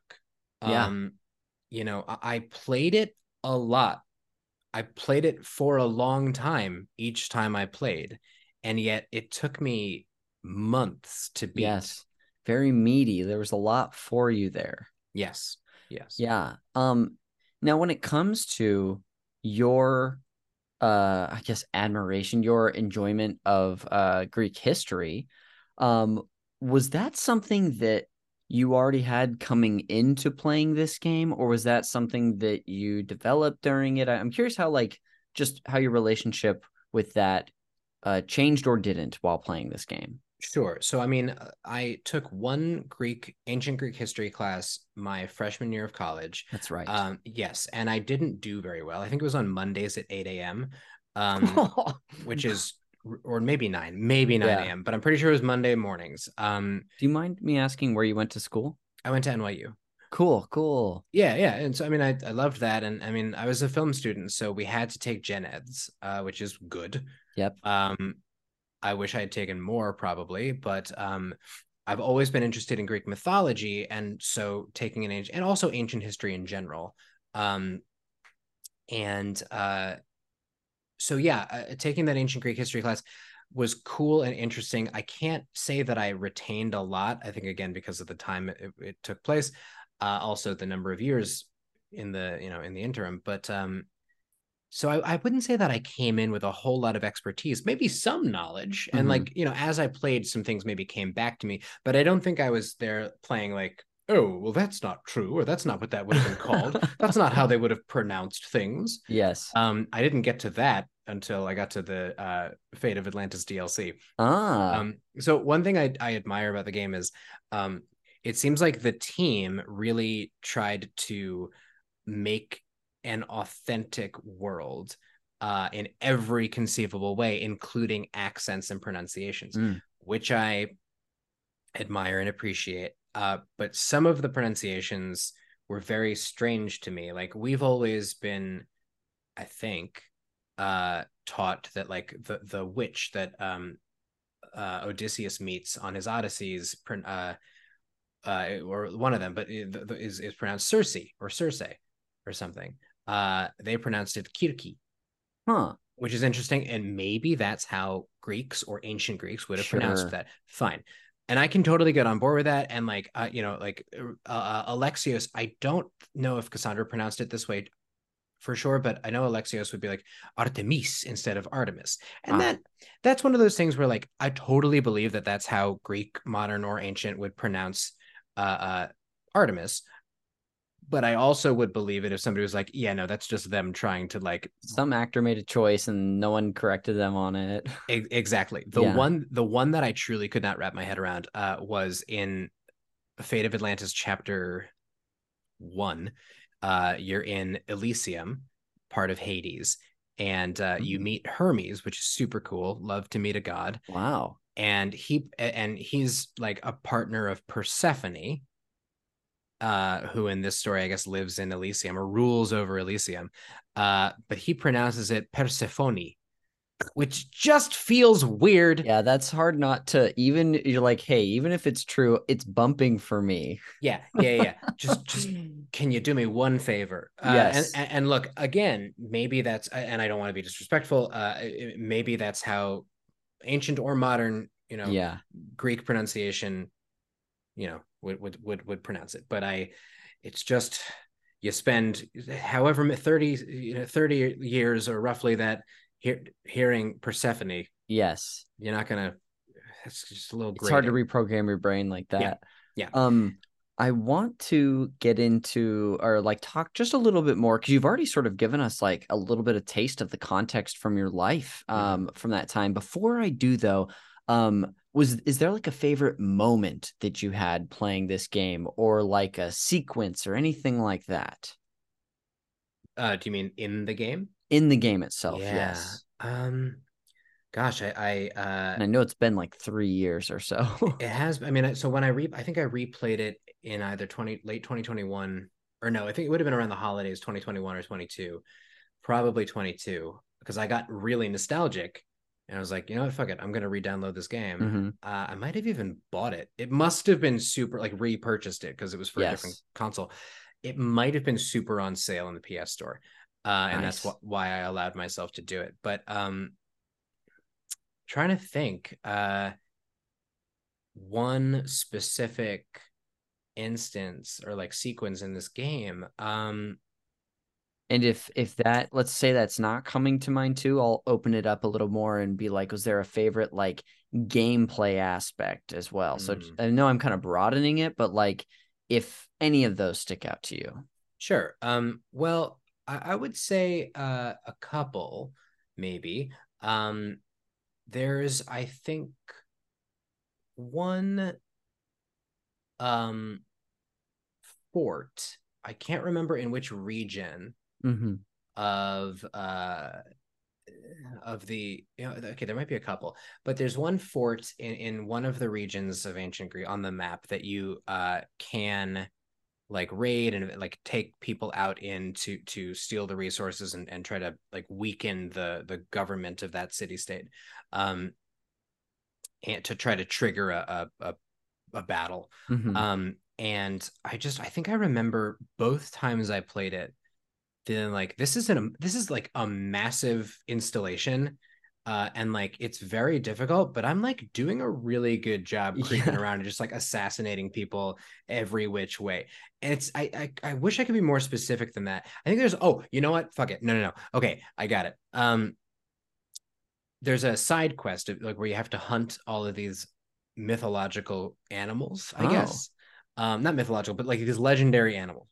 And I think saying that, anyone listening who loves this game will know exactly where I'm going. yeah. One of them, and if you get all of them, I think you get to like eventually fuck this character.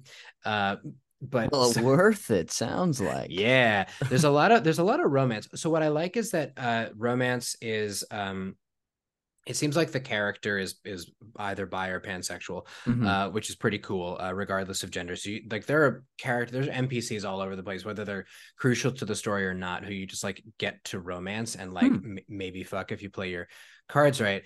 Also, now that I like think back to what I was saying about Nightfire, I don't love that this is like a twice mentioned priority for me. But that's just like I think you get while you're hunting these legendary animals, you get like various pieces of armor, and eventually you get to romance the like head of this hunting cult.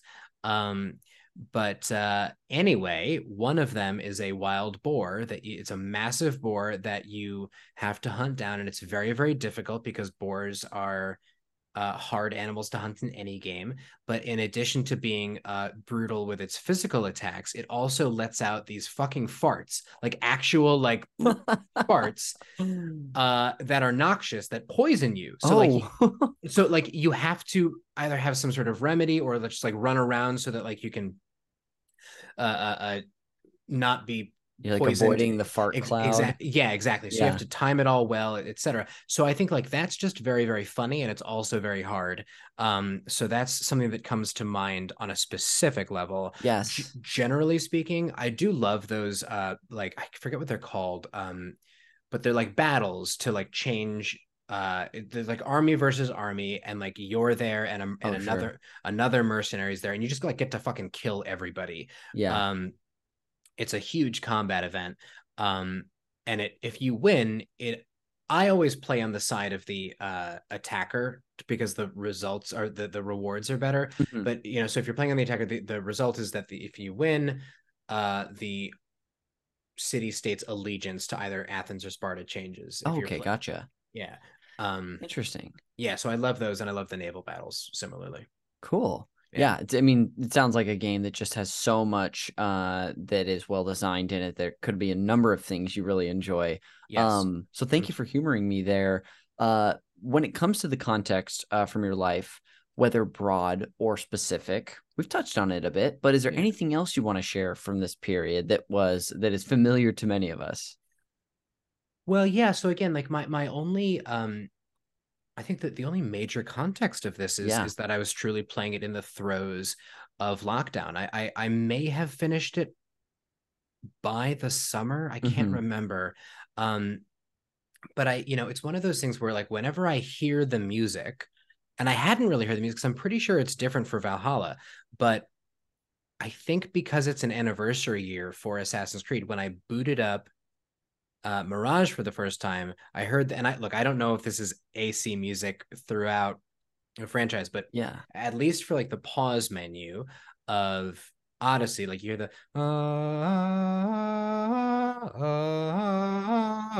or whatever it was. And I took voice lessons in high school.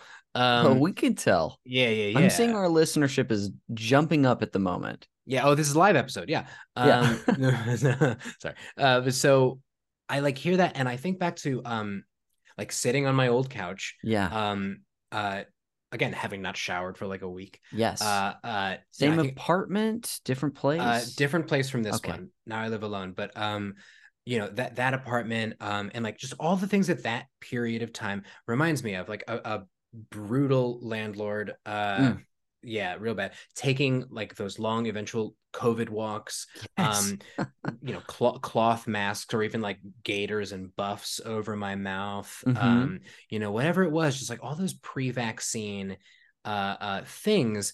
I even like I think back to, there's a great Italian place in Los Feliz on Hillhurst called La Pergoletta, and Great. they would do this 2 for 1 deal in those days, where you could order and, you know, pick it up. They would, you know, 2 pastas, a bottle of wine, and a dessert for like considering what you were getting, a fairly reasonable amount of Wow. money. And I would get those like not all the time, but fairly, you know, like once or twice a month Yeah. maybe. And like so I would come, like I think there was one time when I literally turned on the game and had, and I think this is why, and I had the pause menu on, and I fucking ate my pasta for a long time, and then I had the wine with me, and like I was playing this game. But so all that time that music was playing as I was eating my pasta. So I'll hear, the other day when I was booting up Mirage, I heard that music like with the same voices Mm. as Odyssey, and I was like, oh, I want La Pergoletta right now. Yeah. Yes. Yeah. Oh man. There were like certain places that I would also sort of get routinely if I was just like I'm cooking every night. I gotta get something that like I still sort of remember, even though I've had all of them since like as a pandemic routine. Yeah. So and I didn't. Gosh, now you're. The music makes you want La Pergoletta. You talking about it makes me want it. Oh yeah, I What had a it the other great night. place. It's really good. And like as for again, listeners who live in LA who have not been there yet. I mean, there's a lot of great Italian in this town. A lot of it is very famous chef forward and Yes. like and which is I mean, look, Nancy Silverton's mozza is amazing. I went there for my birthday the other night. It Oh, did you go to the Osteria? Yeah, yeah. Woo! Uh I worked there for a few years, so like I know nice. that place very well. Yes. Yeah, and it's delicious. I love it. It is very much price wise, however, a special treat. Yes, it is. It's a huge splurge. La Pergoletta is not, and like again, it's handmade, very well made Mm-hmm. pasta, with good sauce, and it's pretty Mm. reasonably priced. And it's a great date spot. Yes. It feels like a rustic trattoria. At least the one on Hillhurst, the one on Sunset is also good food and Yeah. smaller.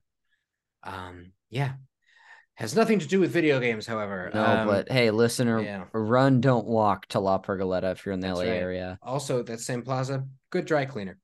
Oh, Um, I know. I mean, that not to get too much off topic because I do want to get back to you and then sort yeah, of wrap up, but I've been going to that plaza since I moved to LA because there's a bar there, the Drawing Room, which yes, you also yes. might be familiar with. Oh yeah. And when I first moved here, I listened to a podcast where the people on that podcast would talk about going to the Drawing Room. And I happened to move like less than a mile from there. So we started going there regularly. And anyway, have a lot. I remember, I don't know if you watched Nathan For You, but Not much.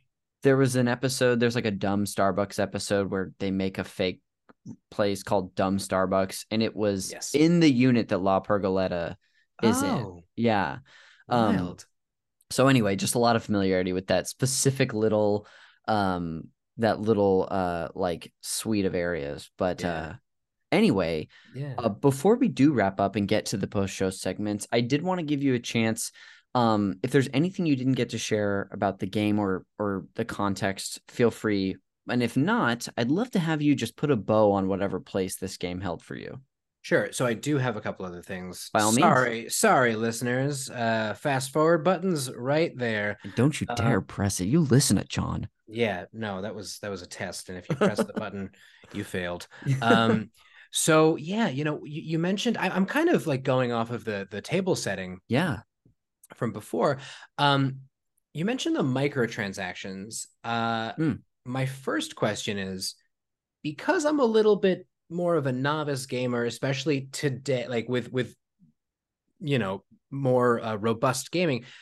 I think I know because I watch Mythic Quest, but what exactly, so I can place them in the context of this game, Yes. are microtransactions? Microtransactions will generally be like a cosmetic addition to the game that the player can purchase. So it's like, oh, hey, you want this suite of costumes? Like it's $5 and you get this whole set of the whatever from this town. Or you can get, and sometimes it's not just cosmetic. Right. Sometimes it could be something like, hey, you get this weapon or this, and that. So it's usually like small purchases that you can make in game generally after already having purchased a full game. So that's what I thought, and I wasn't sure if a microtransaction was specifically like there's a for lack of a better word, a portal of some kind in the gameplay. Like you're in a town and there's a marketplace, and in addition to using your game rupees or whatever to purchase goods at the marketplace, you can also spend real American dollars on special items. I thought that's what it might be. But so right in AC Odyssey, there's the Animus store where you can Mm. purchase uh armor sets, weapons, cosmetic changes for your mount or your eagle, whatever. Um, And it was always a line that I drew with video games. It was like, I'm not going to spend money on this shit. I've Yeah. already bought the game. Yes. I'm not going to take the fact that I have a credit card and give myself a big advantage. So I think a very good sign of how much fun I was having and also how little of a shit I gave about anything Uh-huh. during lockdown was that I allowed myself to go to the anime store and buy some things. I think Yeah. I spent, I don't know, maybe a total of like 30 or $40 Mm-hmm. in addition, not counting the DLC, um Fate of Atlantis. Yes. Um so I bought, I think one or two, I think maybe one armor set with weapon, and it was the I think it was the Underworld set. It made me look Okay. like a fucking like Undertaker, like Hades kind of guy. It's like fiery and all that shit. And then I bought, and so I think from now on, if I buy anything in the anime store for any Assassin's Creed game, it will be a mount with wings. Gotcha. Because, Yeah. and despite what I said before, I do like to be a little bit expedient with my travel. I'm not always taking the long way, and so to Yes. have a horse that can jump, the wings means that a horse can jump off of a cliff and not injure itself and like Oh, I die or see. whatever. It basically makes it land soft. Yeah. And so it's also one of the first skills I acquire when I'm playing is like the ability to jump off of something and not take damage, Totally. because it's just like I don't have to deal with that. Like Yes. it takes a long time to like to go down a cliff. Just like let me jump and let me. It's okay. Yeah. Not everything has to be realistic. Um, so I bought some of that stuff. And then I think eventually like you progress through the game and like the weapons you get and the armor you can acquire. First of all, it's satisfying to wear stuff that you earned. And Oh, for also sure. it's also very good. It's good stuff. So like the cosmetic stuff, I try really hard not to buy. In AC Valhalla, I never bought any of the like um uh I never bought any of the cosmetic stuff by itself. So like if there were settlement cosmetics Oh, yes. or long ship cosmetics, I never bought those. The long ship stuff I ever had came with sets that I bought that would give me like cool weapons and armor Gotcha. that I liked. And like I'm not gonna, I think now I've established I like Assassin's Creed. I will allow myself to purchase one pack that seems cool Sure. because Yeah. I'm a grown up and I can do what I want. Um but I can totally like see why people would be disappointed in that. I feel like the impression I got was like, oh, are there like merchants around who will like or like are you being stopped every like other chapter or whatever trying to like, oh yeah, buy this shit or whatever. And so I was like, I don't remember that. Yeah. But yeah, I the obviously I couldn't say, but it sure. sounds like from your memory that wasn't the case. No, I mean, Yeah. I guess I can understand the criticism, especially like if in previous games there wasn't as much to buy, but like you always have the agency not to buy stuff. So it should be fine. Totally. And if you're having a good time, then it's like a good sign, or a good way of expressing that. Like maybe it's not going to make the game easier or better for everyone. And I would hope it wouldn't make the game drastically easier, but like I don't know. I would never buy something that truly did not impact the way I play the game beyond cosmetic, but I like the Bident of the underworld or the whatever it was, like some fucking Yeah. flaming pitchfork. I also happen to like move sets that like let me set people on fire.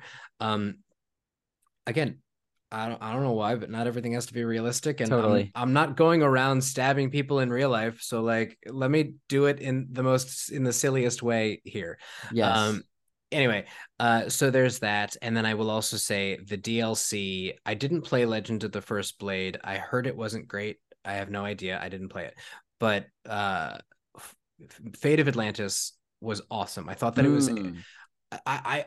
the one thing I wanted more of from this ancient Greek game was to meet some gods. Like if Cassandra and Alexios are like half god or whatever it was, Yeah. if they're mythic in some way, like I want that interaction. I want to see a video game that allows me to interact with, and not just in like quote bubbles like Hades, but like really like makes these gods, aside from Hades, characters. Hmm. And so to have that was really, really cool. To run around Elysium, especially after playing and beating Hades, was really cool. Yeah. I thought that the extension of the story was pretty great. The boss battle with Hades in Assassin's Creed, because we're not talking about Hades, the game, was very challenging and really Oh. fun. Um, Spending time in Atlantis was pretty cool. I will say of the three level or the three chapters, I think Atlantis was maybe my least favorite. Hmm.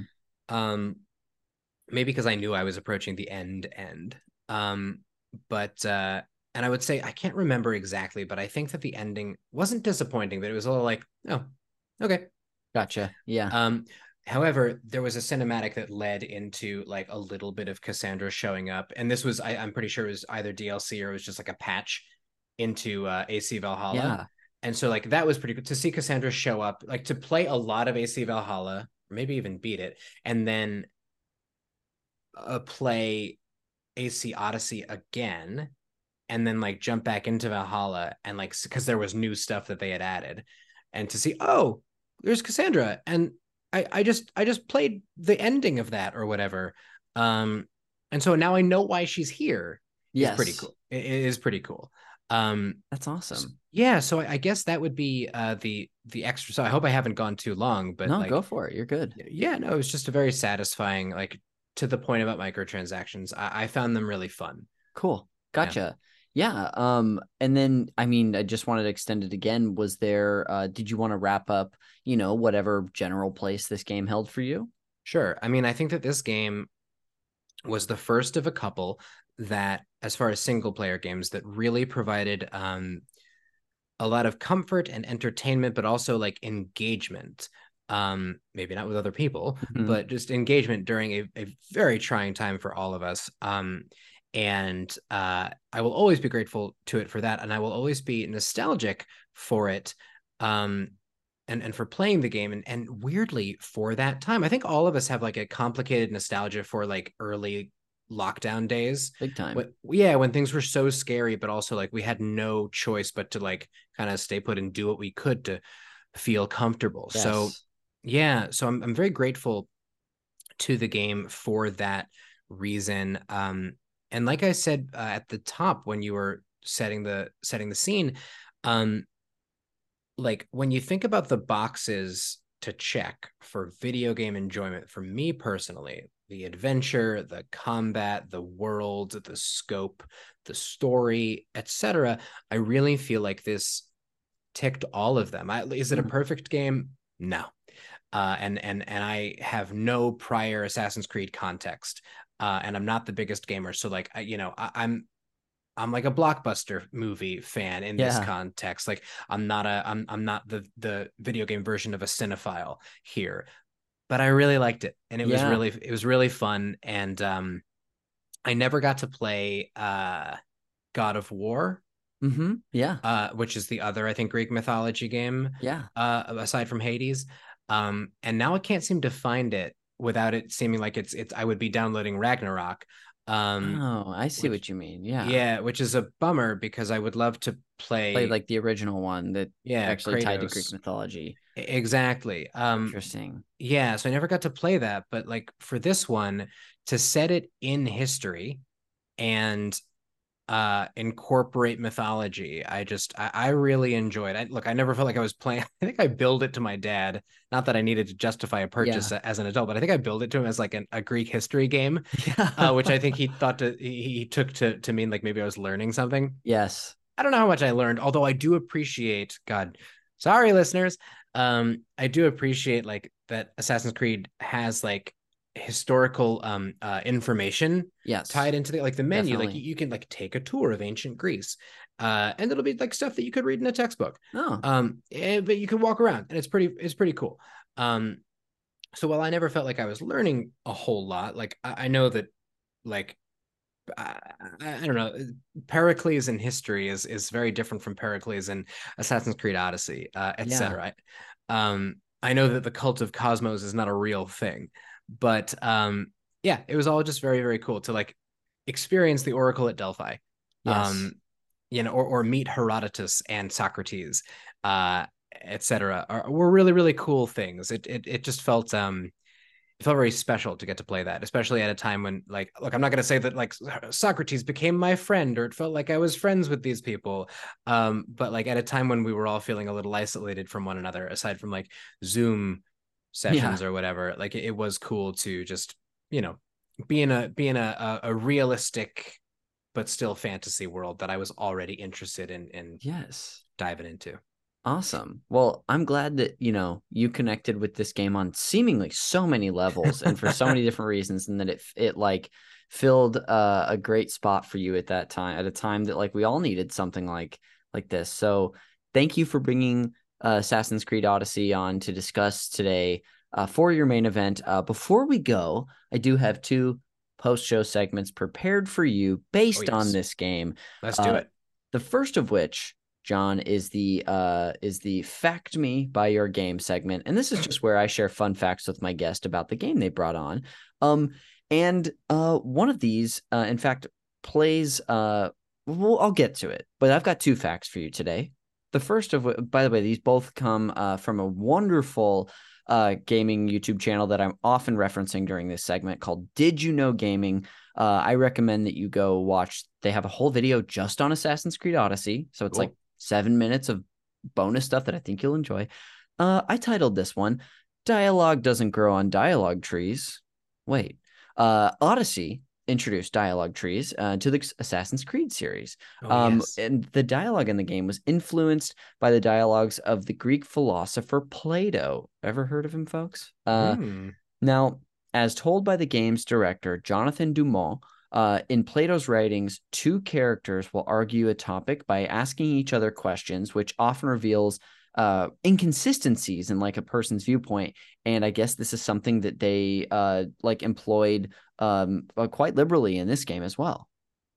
That's I don't know if you fascinating. had like found any like enjoyed the dialogue or like how it sort of worked, but this was a big part of it. I did. I mean, you know, I sometimes I thought that some of the performances of the dialogue were maybe a little silly. Sure. Not which is not I don't mean that in a bad way. I just like it was amusing because it's a video game, so it should be fun. Mhm. But other performances were fantastic. Also, again, a little tangent, but to what I said about Alexios maybe not being as fun to play with, Mhm. I actually do think the performance of the actor playing Alexios when he's an NPC and a villain Mm. is actually quite good. Oh, And yeah, because so if you choose Cassandra, you know you're the other character is Alexios and vice versa. yes. So almost delved into spoiler city, folks. But yeah, I mean, being able to choose different responses or different lines of questioning, different reactions, etc., and how that influenced the story. This was not my first time. Like, I think my first experience with that was Far Cry 4, Okay, cool.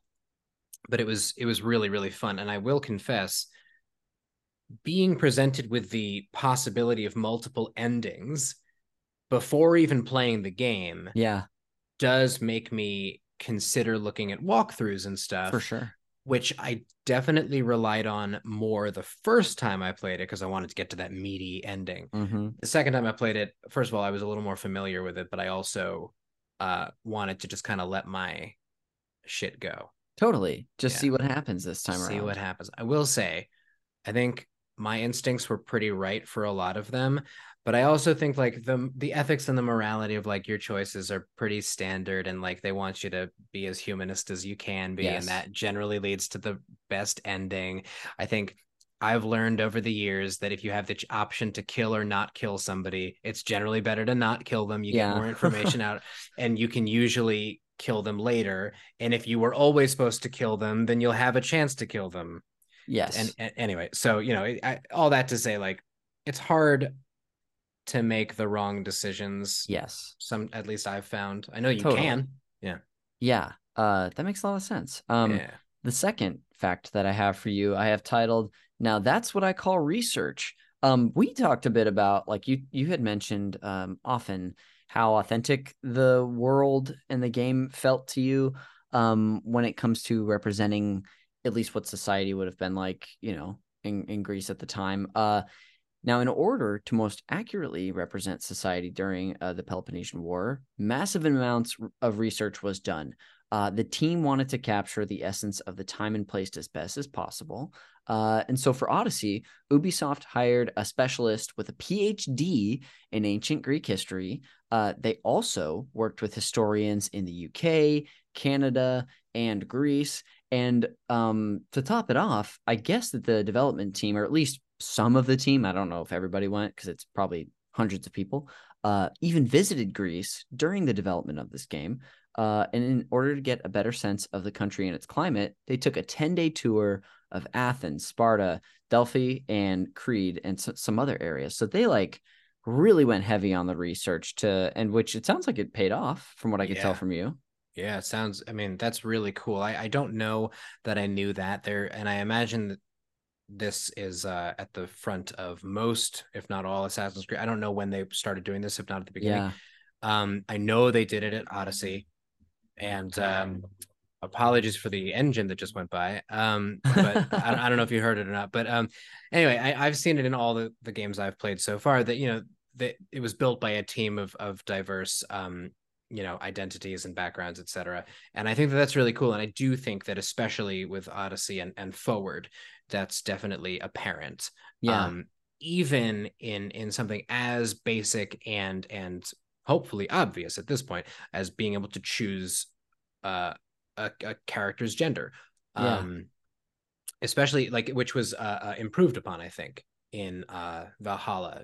That Eivor, you can choose for Eivor to be, Eivor is the protagonist in that one, for Eivor to be either male or female, or have the game sort of choose for like switch and choose for you Oh, based. that's right. It's Yeah. very interesting. But so I don't remember if it's consistent. I think there might be a couple of like slips or whatever, but I Mm-hmm. do think Eivor is supposed to be non-binary in general. Gotcha. I don't Okay. remember. I don't quote me on that. Anyway, so yeah, that's all really cool. It regardless of how things play out, the intention and the effort placed on accuracy and on authenticity is really impressive and admirable, I think. Yeah. I wanted to include that, and I was glad that it ended up being something that was like appreciated by you. That'll do it for the Fact Me by Your Game segment, and I'll lead us into the final one of the episode, and that is the game recommendations. Now, John, this is the time in the podcast where I make my one forced connection to the movie Call Me by Your Name, where I'm going to treat Assassin's Creed Odyssey like your passionate summer fling that you had in Italy that's unfortunately is not going to work out. So, in order to help you get over this heartbreak, which is exactly how I describe it, I'm going to present you with a few potential flings, some other games that each have something in common with Assassin's Creed Odyssey, to help you get over that heartbreak. What do you say? You open to Oh finding yeah. love again? Yes. Oh, I think my heart is open. I'm ready. Very good. Well, I've got three for you today. The first of which is if you like your ancient Greek setting, but you somehow need it more violent and more fixated on the mythology than actual ancient Greece, I'll recommend to you a game you brought up that you've been trying to play, God of War, the original Yeah. one. Now the God of War series, at least 2018 and Ragnarok, they're focused more on Norse mythology. But these games, I would wonder, it'd be worth doing a little research into the PlayStation Plus tiers that they Mm-hmm. have available to see if any of these games are available. I would hope that they would be, but no guarantee. So that's my first recommendation for Yeah. you. Is playing with Kratos in the first God of War. The second recommendation for you is if what you took away from this game was you love an open world RPG, that is your thing. But instead of being, focused or based in history, you want yours based more in fiction. I'll recommend to you a game called The Witcher 3. Do you know this Oh, game at all? I know of it because of the Netflix series, which I haven't watched, but I hear people enjoy. Yes, this is, I mean, it's a game I've admittedly never experienced, but only hear fantastic things. I also recommended the Horizon series, which is Mm-hmm. different than The Witcher, but could scratch a similar itch. And I think for your PS5, I think finding a copy of, even if it's just a PS4 copy, those games are not, especially the first one that came out, I don't know, 6 years ago, is a lot cheaper. But that's The Witcher 3. And your final recommendation is if instead of what you do in Assassin's Creed, and I am being reductive at this point, if instead of being an assassin and killing people. You'd rather live a life of finding out and discovering how people died and documenting that in a sort of a mystery setting. I'll recommend to you a game called The Return of the Obra Dinn, which is a game where you play as, I don't know if it's a researcher or what, but you board this ship called the Obra Dinn, which had disappeared years and years ago and is mysteriously washed ashore, and all of its crew are gone. And you essentially, through a special ability, are trying to determine how everyone died, who killed who. You're solving the mystery. So again, if instead of killing, you want to find out how people died, then this is your game. I'll go Cool. ahead and close us out with just repeating those recommendations. We have the original God of War, The Witcher 3, and Return of the Obra Dinn. John, that'll do it for the game recommendations. And then I'll Thank actually you. bring us, you're so welcome, to the end of the show. So before we go and do whatever plugs for whatever we'd like, thanks again for taking the time to do this today and bringing on Assassin's Creed Odyssey. This was so much fun to hang out and get to chat for a bit. Oh, this was awesome, Connor. Thank you so much for having me. When I looked at the episode lists Yes. on Instagram, I see a lot of games I played in childhood, whether it's, you know, Game Boy games like the Pokemon ones Yeah. or Nightfire, for example. I thought to myself, Jesus, is a game from 2018 really going to fit this bill? And the more I thought about it, the more we talked about it, the more I was like, Yeah. yeah, if the theme is really nostalgia and a game that holds a special place and time in your life, honestly, I really think that this is the one that maybe holds the most special place. So Wow. it's really cool to get to talk to you about it. Of course, and I'm so glad that it ended up working out for you that way. I think like you were sort of getting to, this show often the games that people bring on are from childhood, not all the time, but often because it's such a ripe time. But I'm glad that a more recent experience fit the bill for you as well. So on our way out, is there any social media or anything you'd like to plug that I could put in the show notes? Sure, yeah. I wish I had stand-up shows and whatnot to tell people to come to, or a podcast of my own. But for now, why don't we just say I'm a little less active on Twitter, but my Instagram and Twitter are both John Hess 1005. It's Jon, not John. Important Hess distinction, folks. 1005. Yeah. I don't know who John Hess is, but sure, he's a really nice guy. He's you with a goatee, and he's even nicer. Yeah, Well, not Jewish though.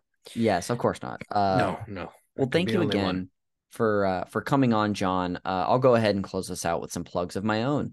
The show art for Call Me by Your Game is done by Glenn J. If you've seen the art for the show, it's fantastic. Check him out on Instagram at Glenn with two N's.jay to see what else he's up to and see his other great works of art.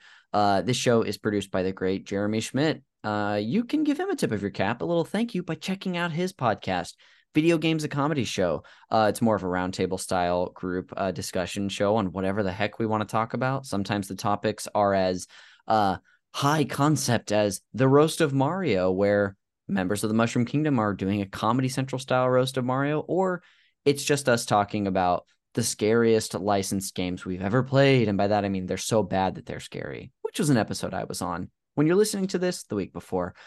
Anyway, it's a bunch of fun Halloween themed stuff over there right now.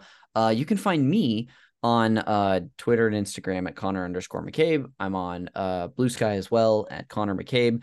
I have not streamed in a while, so don't expect it anytime soon, but I'm over at twitch.tv/cons is cool 69 if you want to follow me there for the next time I do find the time to stream. And then lastly, I talked about it up top, but check us out on Patreon. We're over at patreon.com/super NPC radio.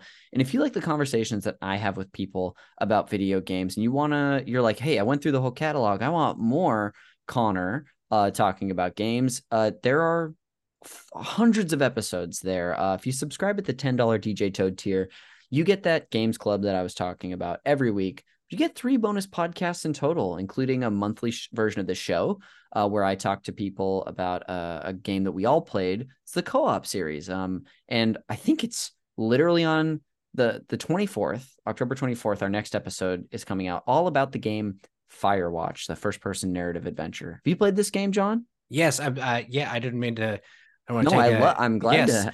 I was actually when you were talking about the Obra Dinn, right? Yes. Yes, I was gonna say, and if anyone playing that really likes games where you're just trying to figure stuff out, Yeah. Firewatch is great. I just finished it a couple days ago, and without spoiling anything, all I will say is that I kept wondering where the story was going to go. And as it finally turned a corner, it all started to hit me on what they were doing with the Mm-hmm. story. And I thought it was a great, like, 4 to 5 hour experience. Yeah, a nice, quick game, beautiful scenery. Yes, Yeah, very good. yeah, very good. So, listeners, hey, if you like Firewatch and you want to hear me a whole episode about that game in more of a panel discussion than like a nostalgia focused one, check us out there.